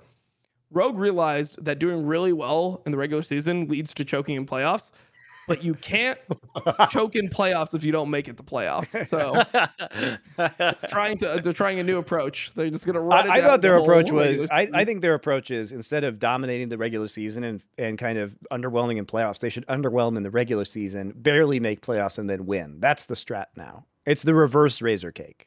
I mean, that sounds so much harder than not making playoffs. Think about this. Like, you gotta take the player angle, right? If you're going to just go to Worlds and get shit on, you literally, like, there's not really that. Like, I've been there. I went to Worlds and got shit on. It doesn't feel that good.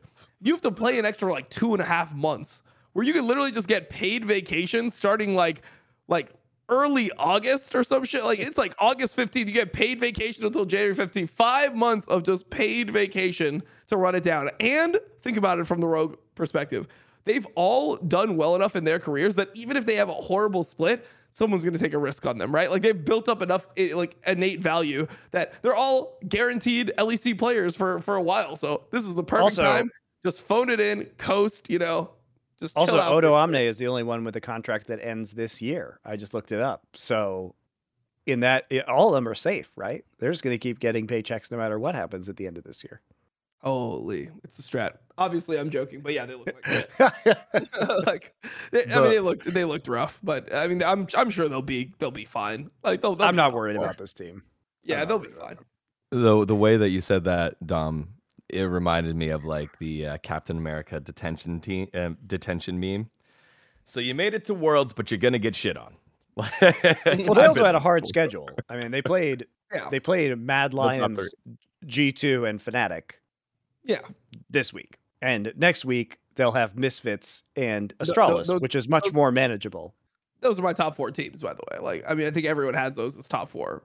I mean, some people are hit or miss on Mad Lions before the split. Like, I just think Nisqy is fucking insane. Like, I think he's so good for a team, especially for Mad Lions, because he was literally just Humanoid light when Humanoid was in God mode. Just had the same shit. They were both playing fucking TF. They both know how to side lane. They both move to fucking plays. Like, they both like know how to. He doesn't have an ego about the game, so he actually helps his teammates a lot of the time. Like, he's willing to make sacrifices. Yeah, I want to talk about Mad.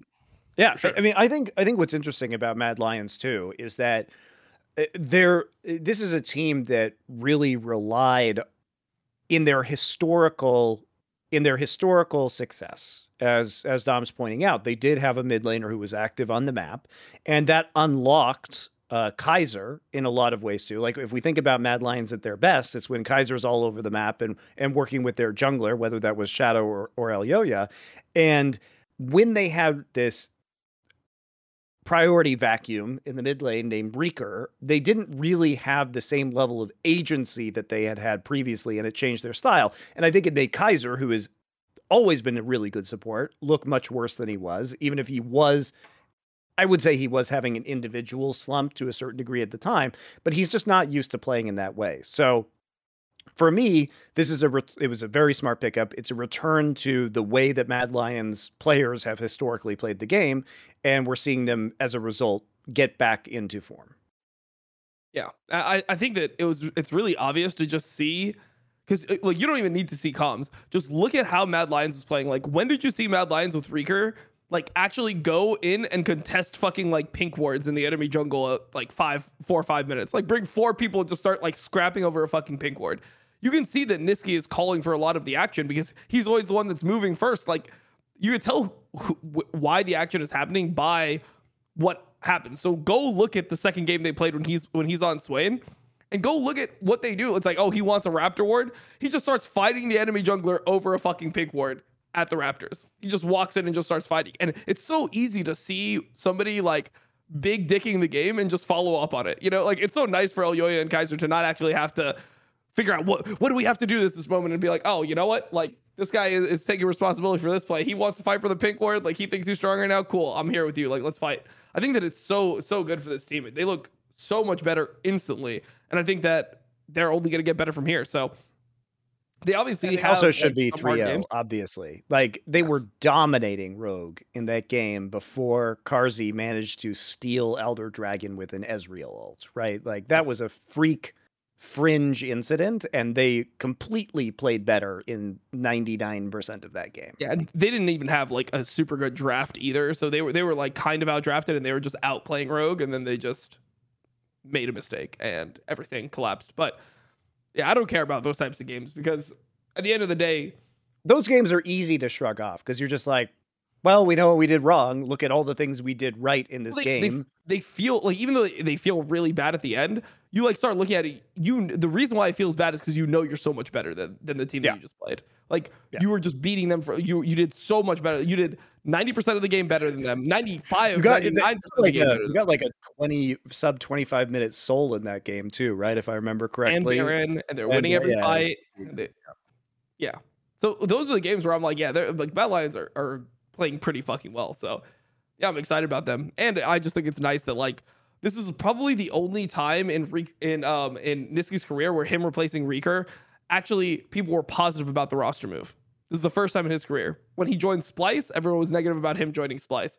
When he joined C9, everyone was like, why are we getting Nisqy instead of Jensen? We're getting a 4th place EU mid instead of Jensen. No one was happy about that.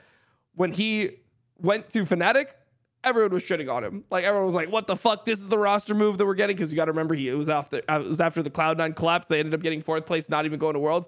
Then he joins Fnatic, and the whole argument that everyone had was that he was ruining the league. He was ruining LEC because now Fnatic could not actually compete with G2 anymore, and G2 is just going to stomp everyone because the only 2 teams that are competitive, G2 and Fnatic, and Fnatic just got weaker. They lost their AD to G2, and obviously they, in the community's perception, downgraded their mid. But this is the first time where it seems like people actually have Nisku's back. They're like, oh shit, like he's actually good.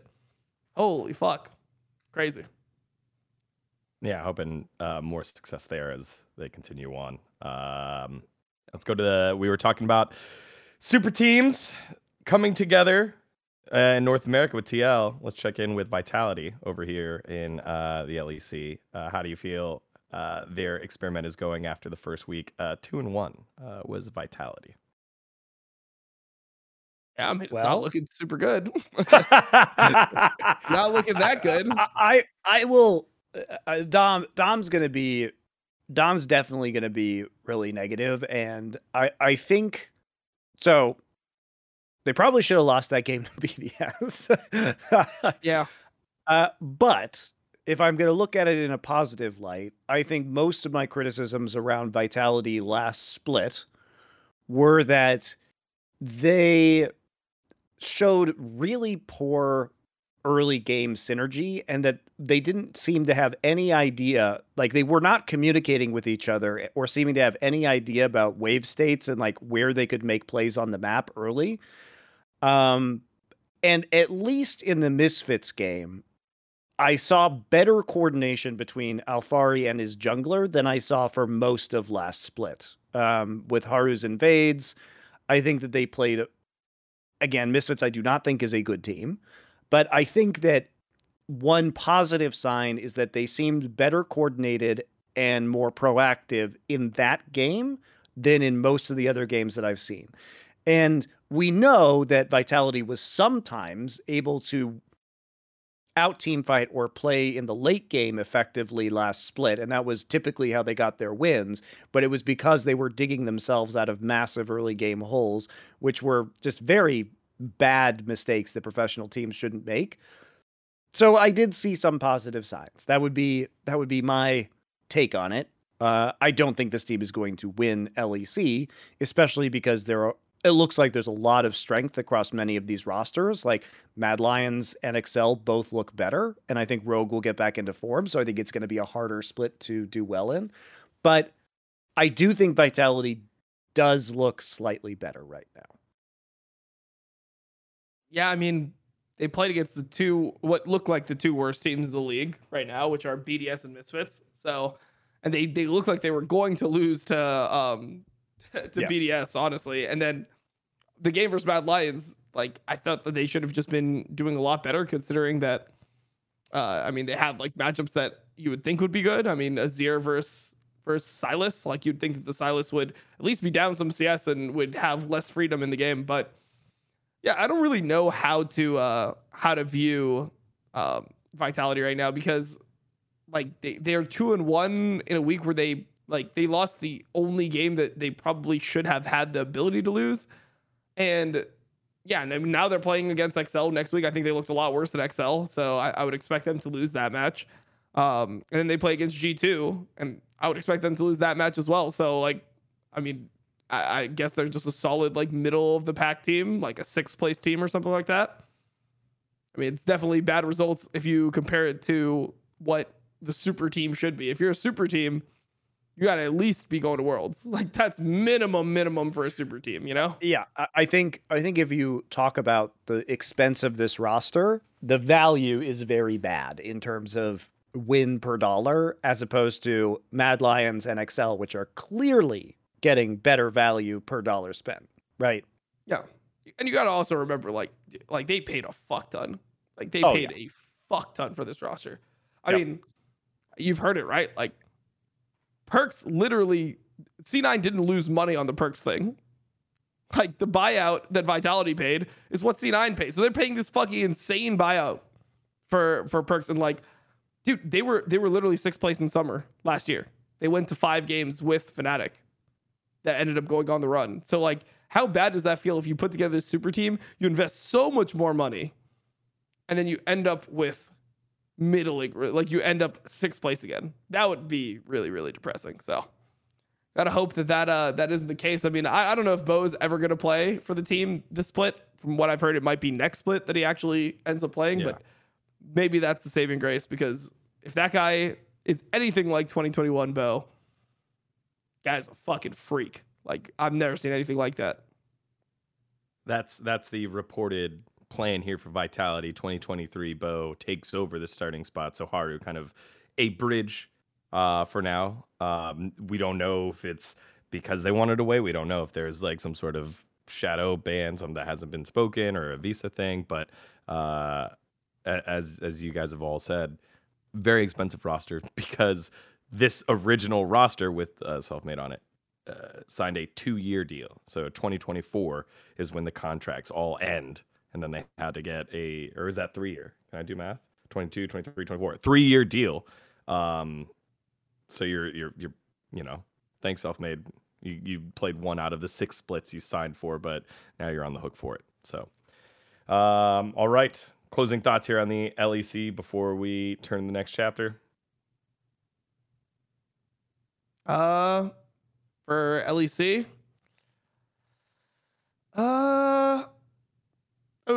we could talk. I mean, we said Excel looked pretty good, but we could talk a little bit about Astralis, because they ended up.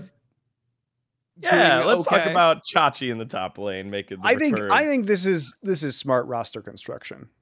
I don't think Xerxes was like the main problem with it. I think Immortals had a bazillion problems last split, and Xerxes I don't think he was performing particularly badly given the extenuating circumstances around the construction of that Immortals roster and their coaching massive disaster changes and their GM leaving, and then this team performing very badly and they're having all kinds of bot lane issues. So I think if Xerxes going to, I think it's smart because you probably got him on a pretty good deal, and you can reunite him with former teammates in Chachi and Kabe. So at least they have some understanding and synergy, understanding of how they want to play together in synergy. I was not familiar with Junghoon as a player, but he's looked pretty good. So I would say Astralis couldn't be worse, right? So why not try and get some of the old Splice boys together and see if you can create something, take a risk on a young Korean support player. And I don't think that they are going to be a playoff team, but I do think they are a lot better, right? They couldn't be worse with the level of veterancy that they added to this squad. Okay. Yeah, I mean, I thought Chachi's laning looked really fucking bad, to be honest. Like, I don't know. I'm not sold on Chachi. I watched a few LFL games. I can't say I watched every single one, but I never thought that he was a standout in LFL. Like, I thought that there was probably 5 top laners that were all better than him within LFL. Like, maybe even more than 5 that were better than him in LFL. So for me, I don't know. I feel like this roster got a couple easy wins, but I don't think that they're going to be able to get that much better from where they are. I mean, they beat BDS and Misfits, so I mean, I wouldn't read too much into it, but I just don't think they're the 10th place team anymore. Yeah, I think that they might be the 9th place team now. I think I would be surprised if they're able to beat Misfits the second time around. I don't know, man. I'm really low on Misfits right now. Yeah, I'm pretty low on them as well. I think they're like, I think this meta is really bad for them. I think this is like not what you want to see VTO on. Like, I just don't.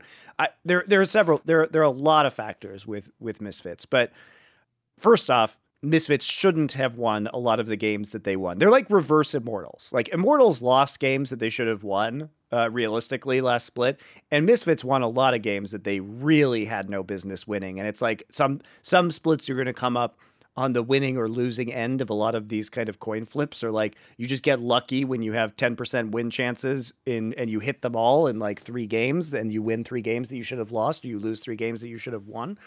And I felt that way about Misfits, but also the mechanisms which allowed them to come back in terms of VTO's ability to play some of these assassins in which he was able to take wins on is not there anymore. And then also, even though here it was pretty bad last split, do you really get rid of him? Because like I would have just assumed he had an off split, considering he was pretty good last year, but instead they replace him with their academy player.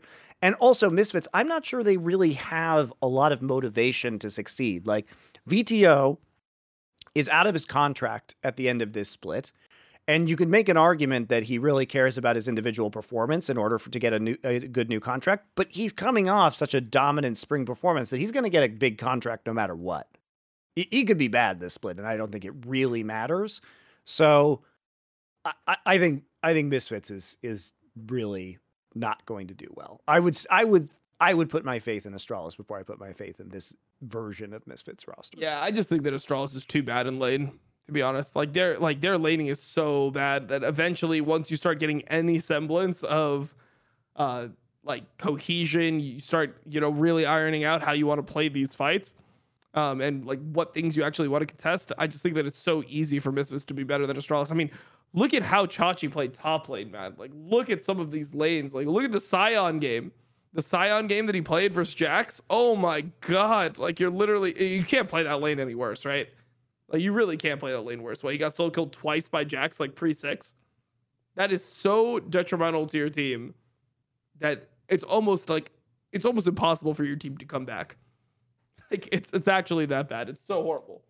So, I don't know. I don't even think that it's going to be a thing where he's going to be able to improve that much at lane. I mean, he took just a while off. Like, it's just hard. You take 2 years off and you actually don't play the game. Like, it takes a while to get back to being a pro laner. And then everyone's just better now. You know, like you think about when the last time we played in LEC, right? 2019, I guess. Was it 2019 or 2020? No, I think it was 2019 Splice, right? That's a long time ago. That's tough. It's really, really hard to get back into that form. See if I can find that. But yeah, it was 2019. Although that was the Splice roster that went to Worlds. Yeah. But I mean, like, he wasn't even super good at laning when he was with that roster. Like, he had his, like, he was Humanoid was the star of that. Humanoid was the star of that roster. Right. Yep. I don't know. I think it's tough. All right. Well, we'll see if they can stay out of the bottom feeding and how far up the leaderboard they can stay before they start their sink down towards the bottom for Astralis. Okay. We got the Western regions down. Those were our first weeks for the Western regions, but wasn't the first week for the LCK and LPL. And let's start over. It was the first week for LCK. Was it? Let's be clear. Yes. My bad. But it was the first week, but it started third week for LPL. There we go. Yeah. Well, it's like, I don't know. They call it week 3, but I mean, there's essentially been a week. So it started on the 10th, right? Yeah. So they had 2 complete weeks. Oh, I see. Yeah, because they didn't play. Yeah. So they didn't actually have. They've had 10 days. Yeah, they've had 10 days, and then it just like week 2 started in the middle of week 1. Like, I don't know what the fuck's going on. So yeah, for our fans at home, there's been however many games at the LCS. What 15 games. For LPL, they've already hit like 40 something, 45. Yeah, and they always play fucking more games because they play every single day and they play up to 6 games a day. So it's a pretty good fucking region. Hey, all I'm saying is by far the best region to watch, the best viewing experience. Like, it's literally the best region. It's the most aggressive region. There's the most good teams in the region. So there's the lowest amount of shit games in the region. Like, I literally don't know why more people are watching LPL. Where should they watch it, Dom? Watch it on the fucking mainstream. I don't even want you in my fucking chat. All right, watch it on the mainstream. Just watch it. Watch the VODs. Watch the fucking VODs. I don't care. Just literally watch it. You will like it. It is enjoyable to watch. Even the stomps are enjoyable because at least when a team is getting stomped, they still fight. Like, they actually try to play the game. So, hey, all I'm saying, people should invest themselves in the LPL. It's a good investment. Right. Well, so there are a ton of matches, and we're not quite at Worlds prep yet. So, Dom, why don't you give us an LPL update on some of the biggest matches, some of the biggest storylines, and then what to watch for? We'll wait for what to watch for, but some of the biggest matches, storylines, roster moves. Biggest matches. Okay, so coming up, we have a couple big ones. I mean, it will have already occurred when this video goes live, but well, we're shooting it right now. It's 8 p.m. Central Time on a Monday. So Tuesday, which will be tomorrow, it'll be before this goes live. We have RNG versus Weibo, which is huge. Obviously, the Shy he is a filthy, filthy inter. He does disgusting things sometimes, but he's hilarious to watch. There's almost no one as fun to watch as the Shy. And Weibo's still a good team. You know, they were top 6 in LPL, which is an accomplishment. Top 6 out of 17 teams when you have all these crazy good teams. For reference, that was higher than EDG placed last split. Obviously, world champions, same roster. They literally didn't even make top 6. They play against RNG, and V5 plays against FPX. Then the day after that, there's Top versus BLG. And then on Friday, there's actually a couple interesting matches. So for me, one of the storylines that I've found pretty interesting is Ultraprime. So Ultraprime is essentially just a team of misfits. It was a bunch of benched players, essentially. You had Elk, who actually came over from WE.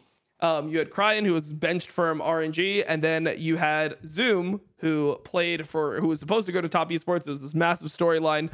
He was one of the best top laners in LPL for all of 2020. Super good, like weak side top player, could play all the tanks, could play like Renekton well. He just was that guy that was super stable in the top lane. And he got benched for Wayward, who was a rookie, who they just moved up from Academy.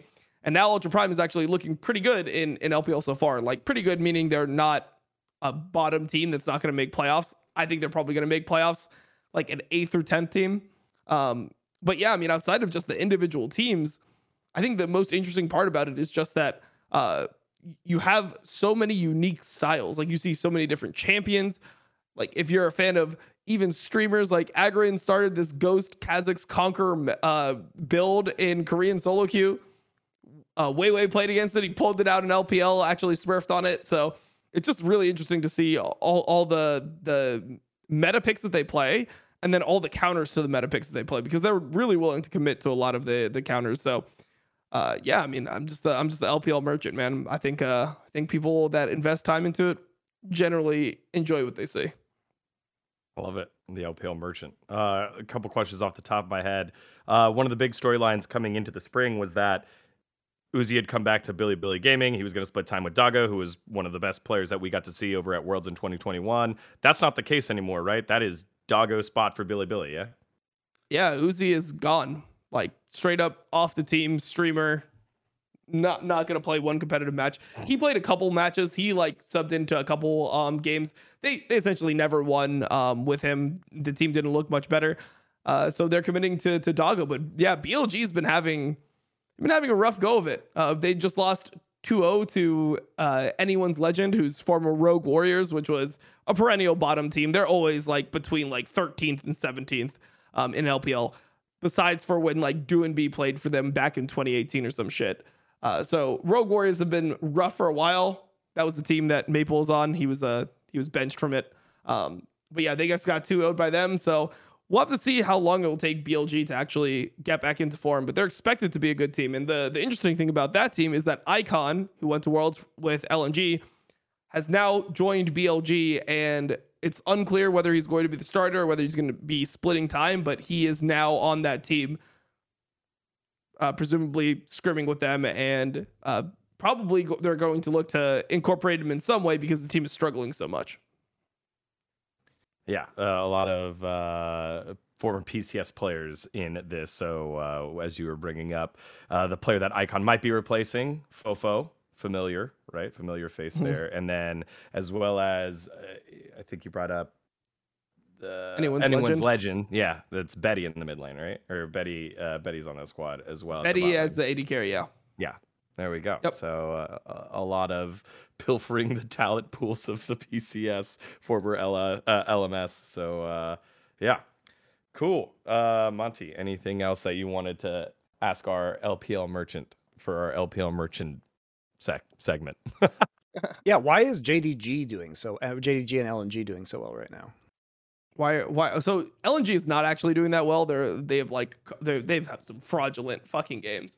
DWG's playing pretty well, but that team is nowhere close to as good as you'd expect when you see the roster put together. I mean, most people. Oh, I see. They play bad teams too. Okay. Yeah. So it's strength of schedule, but even in the games they played, they did not look good. So Okay. LNG, there's a weird team, right? Because you'd think that LNG without Icon was considered the worst player on the team. He was underrated by people. He actually wasn't bad. He had a bad Worlds, but he wasn't bad within LPL. But Doonby was like the god of LPL last summer. He was by far the best player, MVP. Like, just it felt like he was literally 11-0 every single game on everything he picked. That's how it felt watching him. It was like, holy fuck. What is he going to pick next? He got like pentakills and shit. It was just crazy. And obviously FPX was the number one team. So they were just the best team. And he was the best player on that team. So everyone thought that LNG would easily just be like top 3, like just be essentially what FPX was.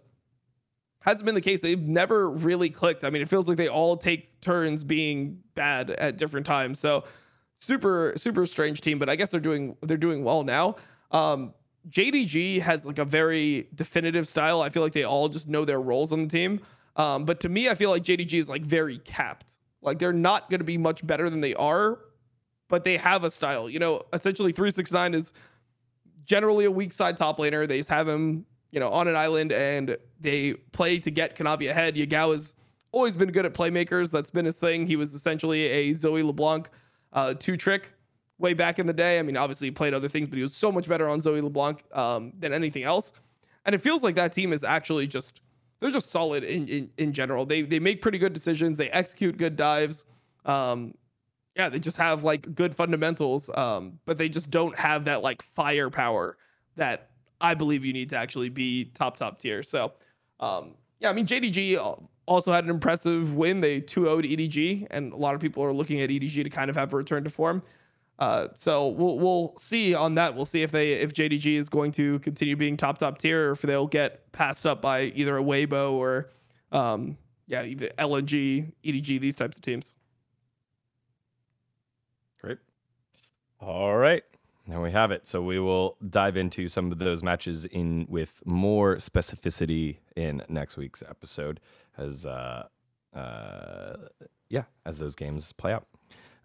Let's move on over to the LCK, where in Korea there was one big move that everyone was talking about here, Monty. And that, of course, for Damwon, the return of the prodigal son coming back and hopefully being the missing piece.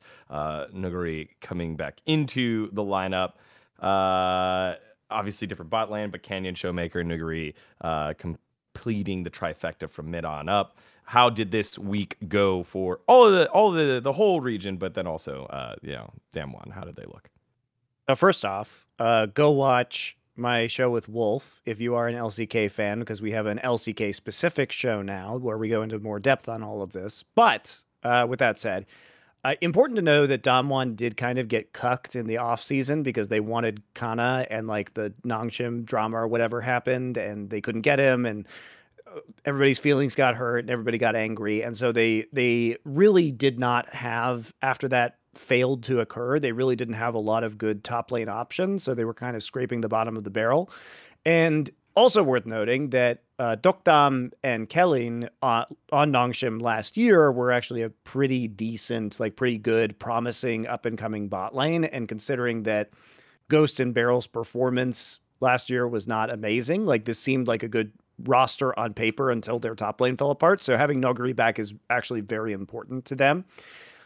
Even with their worst roster, they probably should have been in the finals over Gen.G, except for that game 5 where they were unable to convert the insane massive lead that they had with Canyon's Nidalee into a victory. So that was, I think, unfortunate for them, and them not playing the most meta composition and getting punished for it because of all of the bounties that were stacking up that were then received by Gen.G, and they were able to take that win. But I will say Damwon at the start, they haven't had a very strong schedule yet.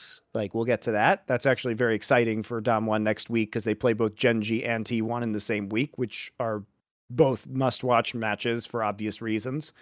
Their first match against Fred at Brion, like, we didn't really get to see because Nuguri was just playing tanks. Then they come back against Live Sandbox, and they're much more dominant in those games. And I think we see some interesting, like, more carry roles from Nuguri, so you actually get to see him doing well again.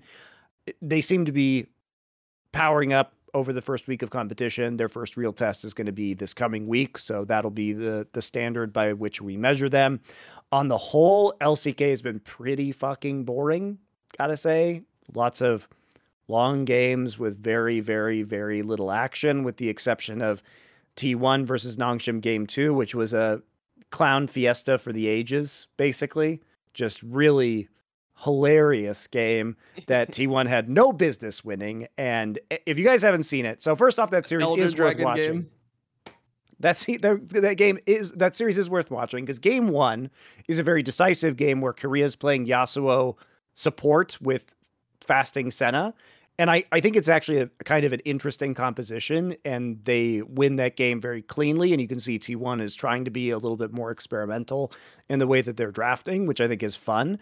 It didn't work so well when they tried to play like the Callista Camille bot lane that they attempted to play against KT Rolster, which was not good.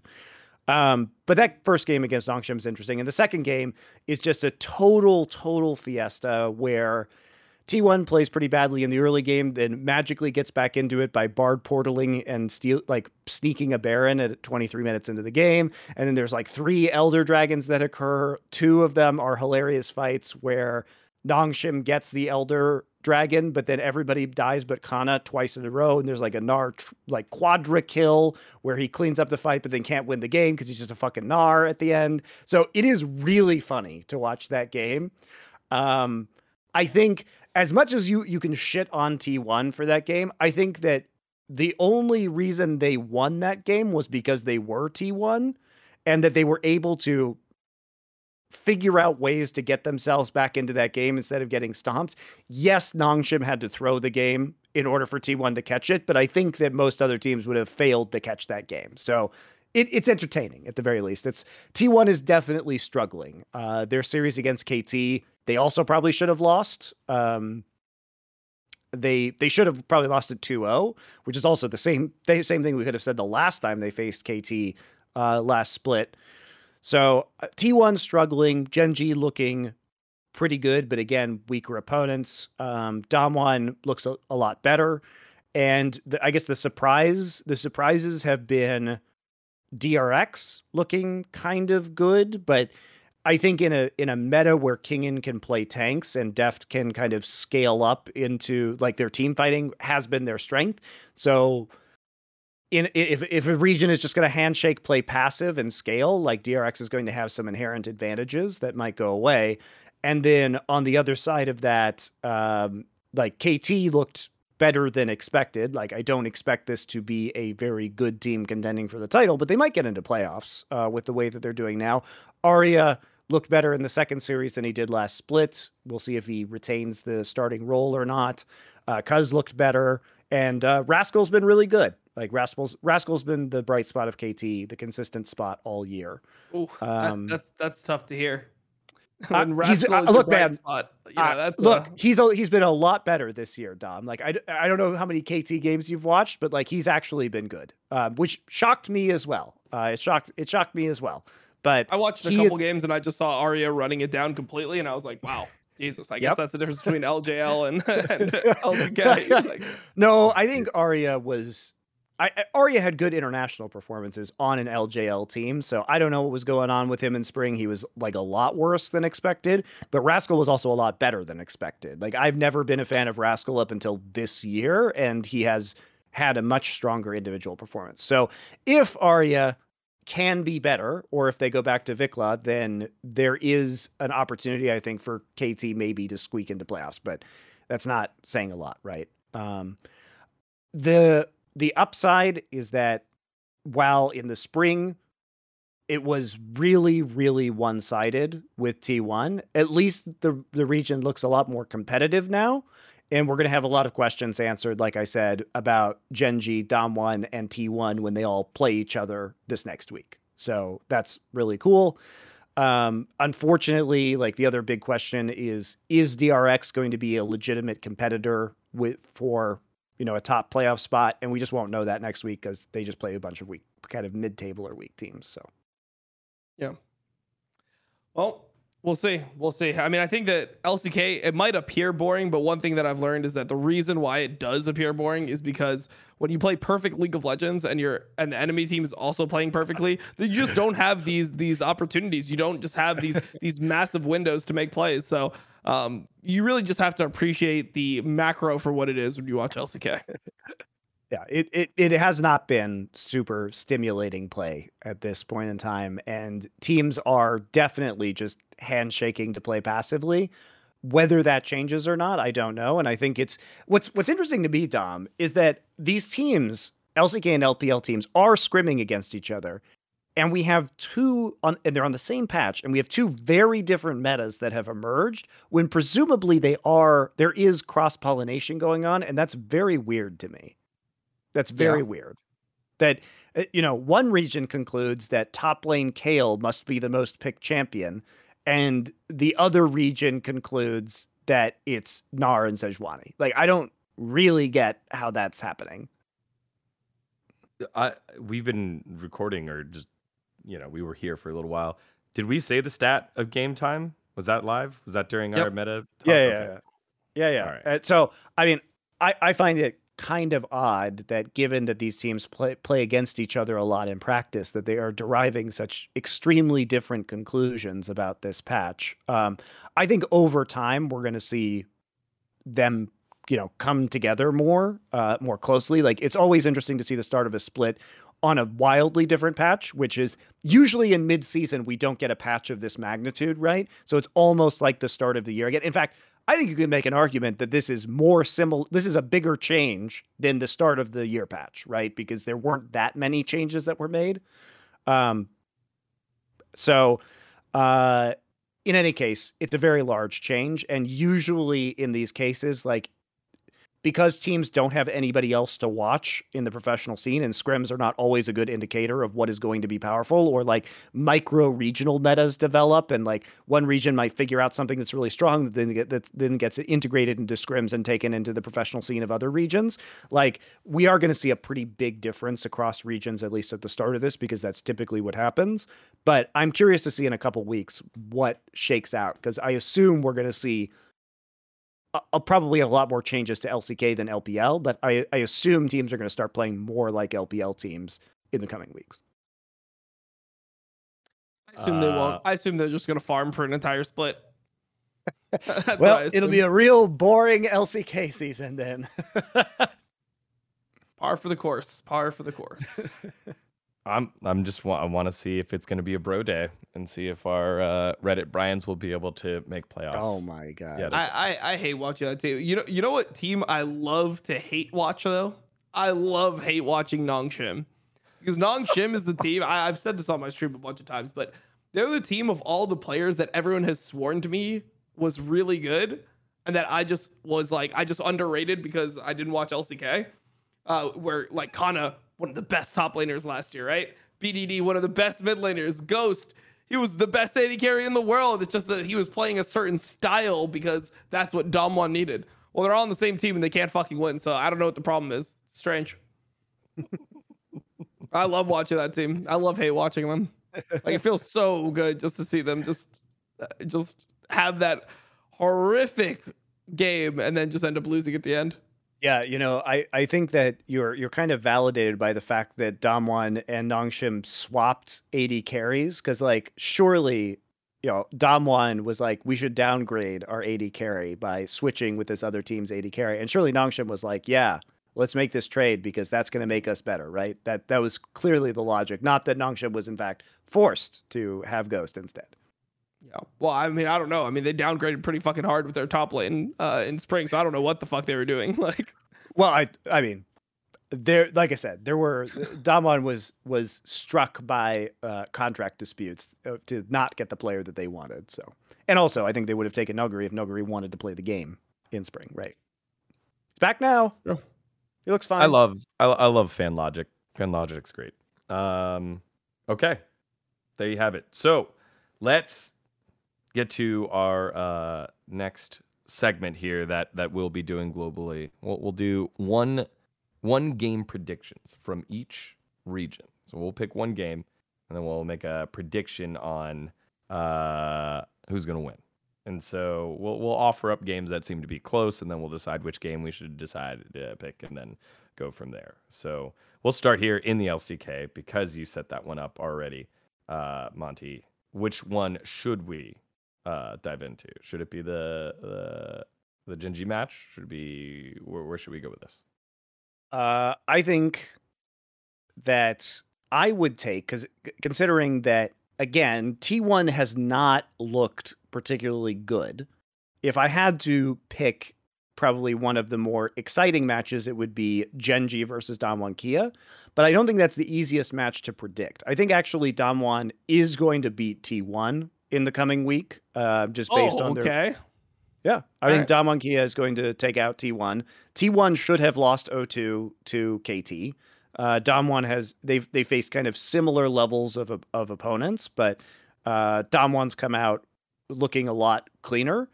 And I think that the problem for T1 is that they look really uncomfortable in this meta, and they have been really reliant on Zeus for damage output. And I think that Zeus has a much harder matchup up against Nuguri for him to carry as hard as he has in some of these other games. So I think it's a bad matchup, and I think Damwon is currently the better team. So I think Damwon wins that one.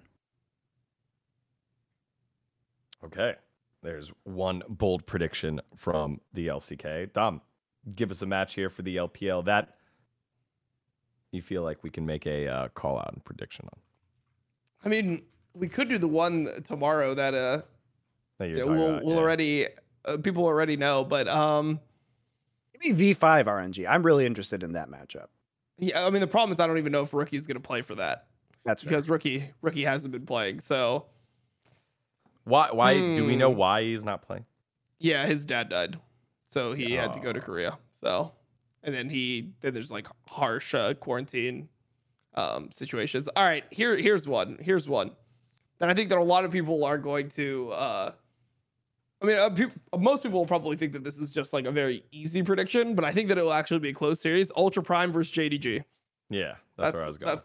That's what I want to predict. I'm just an Ultraprime fanboy at this point, but I think the JDG, like they normally just have a really rough game one. I'll go Ultraprime 2-1, even though the more sensible prediction would probably be JDG 2-1. I think Ultraprime can do it. I think Ultraprime has got what it takes. It's really just up to Hacker to not completely run the game down because he does that often. But I want to see this matchup. I mean, I think that Cryan is like, he's playing super well recently. And I think that Cryan was really misunderstood because people just saw him playing like Annie and Galio and all these picks. And they're like, oh, he can only like roam. That's all that he's good at. It's like, yeah, but the reason why he played like that is because that's how RNG functioned. Like when he played Orianna and LPL and like went 50-50 versus one of these like really good mid laners, they never won a game. Like he needed to roam to Xiaohu's lane, dive on cooldown, and that's how RNG ended up winning. So it's really nice to see him play Talia and just be so fucking good at the champion. Like, I mean, he's just it incorporates everything that he's good at, you know, like the roaming, his team fighting on something that has like a unique play style. I mean, he was always pretty good at team fighting on Galio, but it seems like Talia could team fight even better, and his accuracy with his W's are insane. So that'll be my like upset prediction of the week. It'll be Ultraprime over JDG Friday. Also, I'm a JDG hater. I've been a JDG hater for a while though. I love sliding that in there at the end. Yeah. Okay. Well, then let's turn our focus on over to the West. And let's start at the LCS. Here in the LCS, it looks like Saturday's games are kind of boring, I think. It's Dig, C9, 100 Thieves, Golden Guardians, TSM, TL, EG, IMT, FlyQuest, LG. All the games are boring this week. I'd say Sunday you could go. I mean, yeah. I mean, does C9 have their full roster? Maybe they have their full roster. If they have their full roster, but even then, you know, they haven't really played together that much. This is CLG versus EG. A tough sell. CLG, EG, possible 4-0 matchup. That's it. That's right. Both teams could be undefeated for this. Wow. Giga banger where EG Giga bangs CLG. So there you go. EG over CLG. That sounds good to me. I don't think there's really another game there because unless we're doing it feels gross to say it, but that is possibly both teams at 4-0 heading into that matchup. Yeah, I mean it's up to Probably Immortals at and 4-0. FlyQuest to EG stop Immortals, evil CLG geniuses. FlyQuest? Yeah, Probably 4-0. That's weird. Oh, that's tough. LCS banger of the week. Well, I mean, this is the problem when you have CLG. so many bad teams in a region. This is like what happened to LEC in last summer. It was like one of my least favorite splits to watch. It was like Astralis was terrible. Schalke was really bad. That was when Correa was just running it down every fucking game. And then SK was SK, you know, and so you just had like 3 teams that were completely unwatchable, and XL wasn't very good either, right? So you've essentially 4 teams that are really, really fucking bad. And Vitality was struggling too. So that like guarantees that unless they start playing each other, you're going to get like 4 bad games every single day. Like it was really tough. So I think LCS is kind of running into that where you have like, so you have Immortals, FlyQuest, Golden Guardians. Like those are 3 that are just straight up bad. And then you have Dignitas, right? So you have those 4. And that's not even, that's like assuming that CLG ends up picking it up, and that like TSM is like actually not as bad. Like they're just like okay, you know, like there's 4 to 6 teams that are just not inspiring. Stuff. I wonder what their weekly feature team has to do. They see this week and they're like, "What the fuck is this?" You know? Oh no! I come on. We know what they're gonna do. They're gonna be all in on CLG. It's like the one. Yeah, they're like a drowning man, you know, desperately clawing at a life raft right now. You can't blame them, right? But it's Luger versus Danny. That has to be the angle, right? It's Luger versus Danny. Yeah, they're looking for any fucking angle because the teams don't give them anything. I feel bad for them, honestly. Yeah, I mean, I feel like the orgs, like there's so many orgs that you just don't believe that they're actually. Like, you see TL's roster, right? And you can like see based off EG's roster, they're trying, right? Like Cloud9 tried and it didn't work, so that's unfortunate. 100 Thieves, you feel like they're actually trying to win the league, but outside of those like 4 teams, who else is really trying? Who else is trying to put together a competitive roster to win, and who's just trying to like scrape together the best they can come up with? Like you can't tell me the Golden Guardians is literally spending like they want to win the league. Fuck no. They don't have any money. Investment. I mean, they don't have any money. They just won the NBA finals. They used all their money on Steph Curry. Okay. Yeah, I was looking up. They're paying like 223 million in taxes or something like that. Like but it's okay. Riot will love them because the chief esports people are Golden State Warriors fans, which is why they got into the league in the first place, and because they're letting them use their arena for the World Finals. So I'm sure they're getting a nice discount. You know. I don't know. Maybe this is it. I just never bought that where they're like, oh, we have no money. It's like we're only backed by a fucking like, we're only backed by an NBA team. We're only backed by a multi-billion-dollar company or something. Like, come on, man. Like, hey, so is Dignitas. Exactly. So I mean, these types of teams where it's like, what do you mean you have no money? Like, yeah, see, they're owned by the 76ers, but nobody's told Dignitas yet that you don't actually get draft picks for being the worst in League of Legends. So their entire strategy is just fucked. I mean, I really it's want the same River thing where to it's do like, well, man. That's all I want. Look, why do you need to pay James Harden that much money if you're a 76ers? Like, out of everyone you could pay, like, are you gonna give James Harden a max contract? Just let him go somewhere else, dude. It's fucking doomed. Like, you're not gonna win a championship with the core of James Harden and Joel Embiid. It's just not happening, right? So let James Harden go, you know, build around Tyrese Maxey or something and have a good League of Legends team. That's my prescription. That's what I want to see out of them. All right. Before we go full NBA podcast here, let's move on over to the LEC again. God, I can't believe it. EG CLG game of the week. We're going EG. And then for the LEC, I can't believe it. Let's look down here. Mad Lions Fnatic. Yeah, I think that's the game of the week. Yeah. Mad Lions. I mean, it's either that or it would be like Vitality G2. I mean, Mad Lions XL also good. Come on. Yeah, Vitality's Yeah. on. Vitality's got both games. Both games look okay. Let's. It's either. I mean, we I spent, would. we spent a lot I'm of more time talking excited about. I'm more excited about Mad Lions XL personally Yeah. than Mad Lions Fnatic. But I feel like Mad Lions, I feel like Mad Lions XL just isn't that hype because I mean XL, you like sure they might come in strong, but they're so All right. capped. Like you can't win a fucking championship with Finn and Nuke Duck as your sole winners, in my opinion. all right. Well, I'm a let's big talk about fan. Fnatic Mad Lions because I'm actually interested in the Niski revenge match. Yeah, Against the Humanoid, return. who stole his spot. So Mhm. I want Niski to win. This is Mad Same. Lions over Fnatic, where Niski gets his revenge. That's see. This story is 1 billion times better than any story It's in the way LCS this week. It's just like people are wondering why. I wonder why LEC viewership is better. This is why, guys. This is why. I mean, these stories are just the matchups are better, the games are better, the fucking stories are insanely better, and actually real stories instead of all the fake bullshit that LCS. They're like, remember when these teams played each other with 10 different players that are in the Rift right now? That really matters. It's like, no, we just actually have natural drama in over in LEC. It'd be like back in 2021, PalaFox and JoJo Pune encountered each other in Academy Fortnite. Spring 1. Yeah, Fortnite. It's pretty far. I agree. I love this revenge tour for Niski with Humanoid sending him to McDonald's for a split. That's a good one. I think it's really good. Also, Niski will trash talk too, so I hope they get some good content. Dom, which way you leaning on this one? I'll go Mad Lions. I'll go Mad Lions. I think they had a more convincing style, but I think it's really going to come down to draft, to be honest.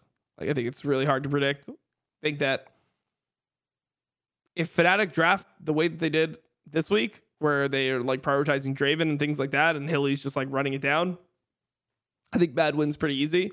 But yeah, I mean, I think that I don't expect to see Fnatic all in on that style, so there's definitely win cons for Fnatic. I think it's really just draft dependent. All right, there you have it. Those are our 4 predictions for this week coming on up. Make sure to watch those games. To close out the episode, as we always do, even though Monty alluded it. Tactical. You can't even hold it in anymore. Tactical's a dog. All right. A dog can push F on a keyboard though, so I don't know. Maybe he's worse. Jeez. Okay. It's God or dog. We're going dogs first. Monty already went. Dom, who do you have? So my dog is going to be Vizicachi. Yeah. He's just old, Dom. Give him a break. Yeah, I mean he's an old, like it's time we put him down. Let's be honest. Like it's getting to that. He's going to a farm upstate. Yeah. Look, we all have the fond memories. Like he was a good boy before, but Old at this Chachi. point he's just in pain. At this point he's just in pain, and I'm in pain. It hurts to watch. It's like when your dog gets to the end of his life, and it's just it's painful for both of you. That's how I feel at this point. Like I don't want to remember Chachi like this, man. I don't want to watch him get solo killed twice by Sion versus Jax. I want to remember like, damn, like the Chachi Poppy plays. Oh shit, he played Poppy, old Poppy, when everyone thought the champion was dog shit, and he actually picked it. Like the genius, the mad scientist. That's how I viewed him. We're gonna get the split. We're gonna get the Gamsu. We're gonna get the tank top player who clearly can't lane versus the people that are currently in the league and just tries to like be smart. It's like, oh, maybe I can group here. Oh, let's go for a team fight. Oh, we can't team fight. The Sion game was bad. The Gwen game was really bad. That Gwen game was, it was not like, go watch some of those team fights for Chachi. Jesus, it was not it. So yeah, just wasn't a fan. I think for me, it feels weird, but I feel like it gets glazed over here. I don't know who to put the blame to, but maybe all of Immortals here for getting perfect gamed. Like it has to be someone's fault that happened, but it feels bad to throw that on Ken.V in his first professional game. I think Immortals is definitely going to be better than they were last split, and also Immortals was not the 10th place team last split. Like I said earlier, they lost games that they definitely should have won. They were better than TSM, but they threw 2 games versus TSM, which is the only reason that they were in 10th place, right? Yeah. So, objectively, they have upgraded. We can argue about Xerxes, but they clearly want to give Ken.V time. But also, I think Power of Evil wasn't even in the country until like a day before LCS started, so they have no practice together. They did win a game and looked better than in most of their games in that win that they played last split. So I don't think they're super bad. I don't think they're the worst team in LCS. I don't think so either. And again, always Pinoy pride, go Ken.V, but also they got perfect gamed. So I'm throwing. Look, he's a rookie. He's a rookie. I refuse to believe. Mean, though? I don't understand like how players like Ken.V who like play academy for 2 years and are like what, he's like 20 years old. How he's gonna come into like LCS and it's like, oh, he's a rookie. It's like, bro. Fucking Way comes into LPL at 17. It's like, you better fucking perform, Way. Like, I swear to God, like you're gonna have to play at MSI versus Canyon, and if you don't out jungle him, you're off the fucking team. You hear me? Like, and then like Ken.V, fuck it. Like, just give him like 4 years. I mean, the LCS mindset, man, it just triggers me so fucking hard. Like, I mean, you know the answer. You know the answer to that question is that they don't actually have to be. They don't actually have to be good. So there's the level of competition just isn't there, right? And Ken.V, I think, could have gotten onto an LCS team sooner. He just didn't want to go to a bad team and then went to Immortals. So I don't really understand that logic. But yeah, I think that was his choice, Dom. I don't think it was for lack of trying from certain teams. But I just refuse to believe that in a control mage meta, that Power of Evil is somehow going to be on the worst team in the LCS. Like, I don't think that is possible. And I think that Ignar is such an insane upgrade over Destiny.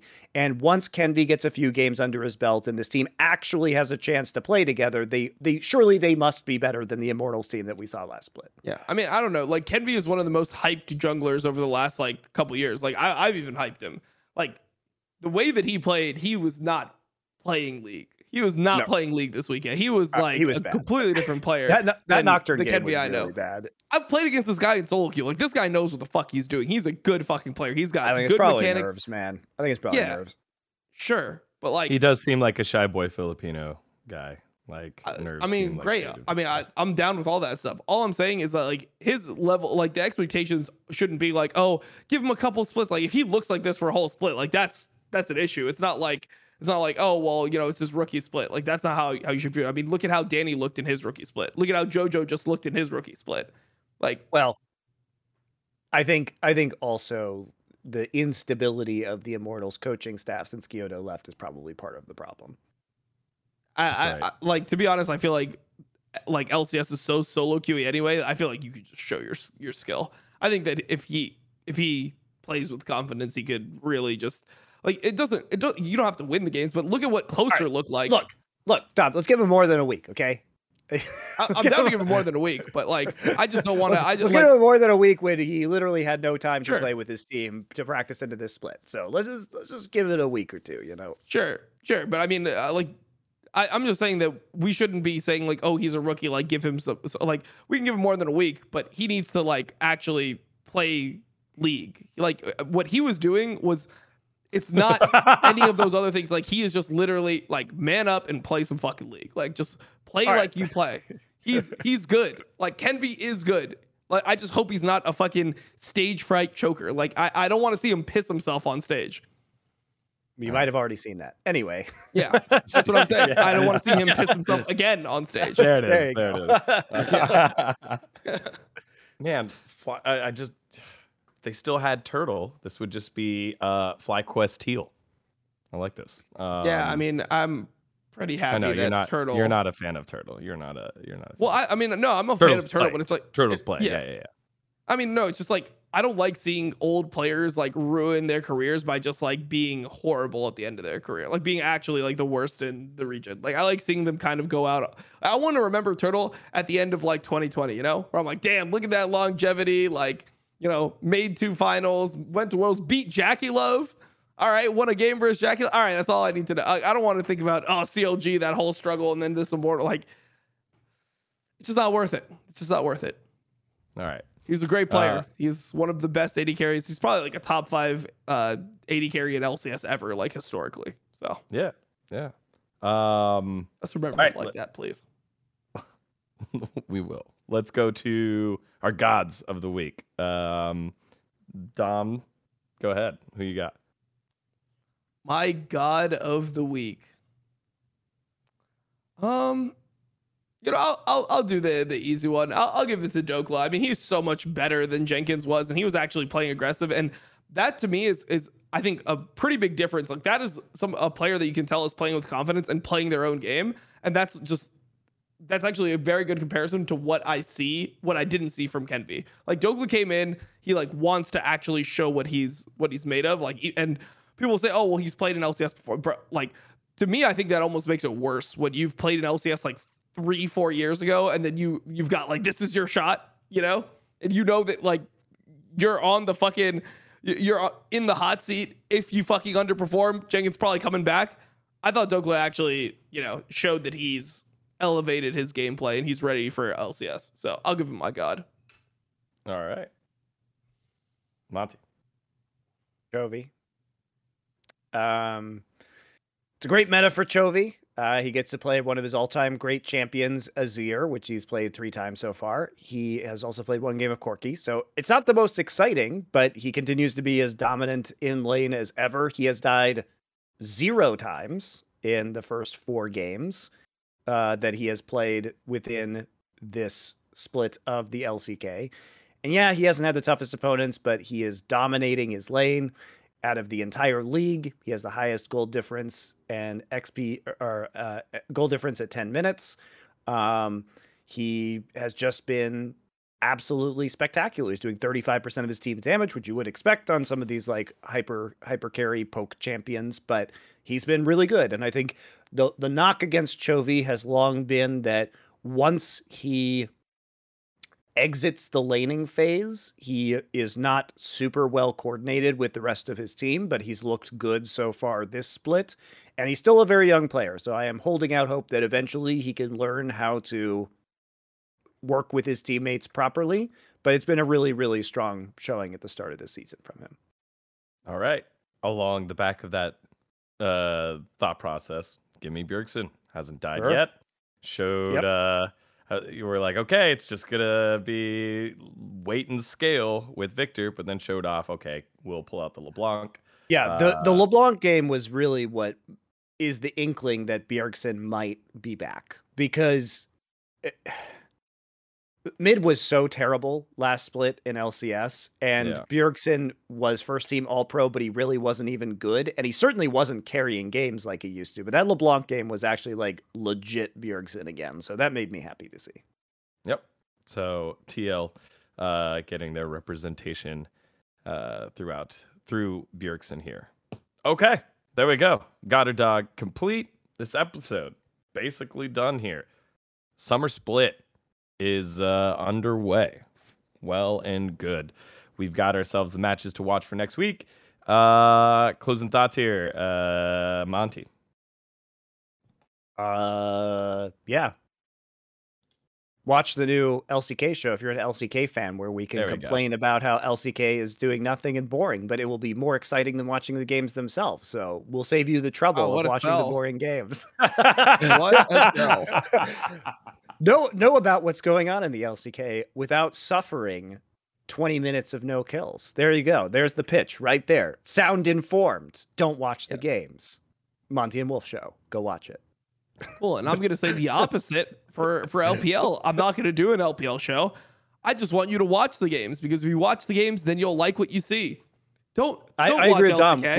We can't do LPL shows because nobody watches LPL. But if you watch the games in LPL, then we can have LPL shows. So there you go. Yeah, it's the first step to an LPL show. Yeah. Well, it's just the hype. Like, no one really likes watching good league. You know, they'd rather just sit there for 34 minutes, watching people farm and watch one first blood at 34:30 and then a Nexus exploded. For some reason, that is what people think is exciting. So, you know what? Maybe you shouldn't watch LPL. Maybe you should just watch that. So when we come to Worlds, you guys will have a bunch of terrible opinions, like T1 is going to smash everyone, and there's not going to be anyone close. And you guys can call me delusional, and I can make a career off being a hater, aka just watching LPL. Right, which is actually a good point. I did pull up one comment here from last week's episode of The Jungle. Let me see if I have it. It was about specifically the T1, I guess like T1 copium, about how they ended up in that spot in terms of underperforming. This is from Michael Samansky. He said, I wonder if the decline of Damwon caused a ripple effect where T1 didn't have any excellent teams in the region to punish them hard enough and force improvements to stay competitive. There seems to be a trend in Korea where they can still produce good teams, but only 1 or 2 world-class teams that can compete with the LPL. That seems interesting in terms of lines of logic, but what did you think of that here, Monty? Sorry, you cut out there for a second. I didn't hear the end of the comment.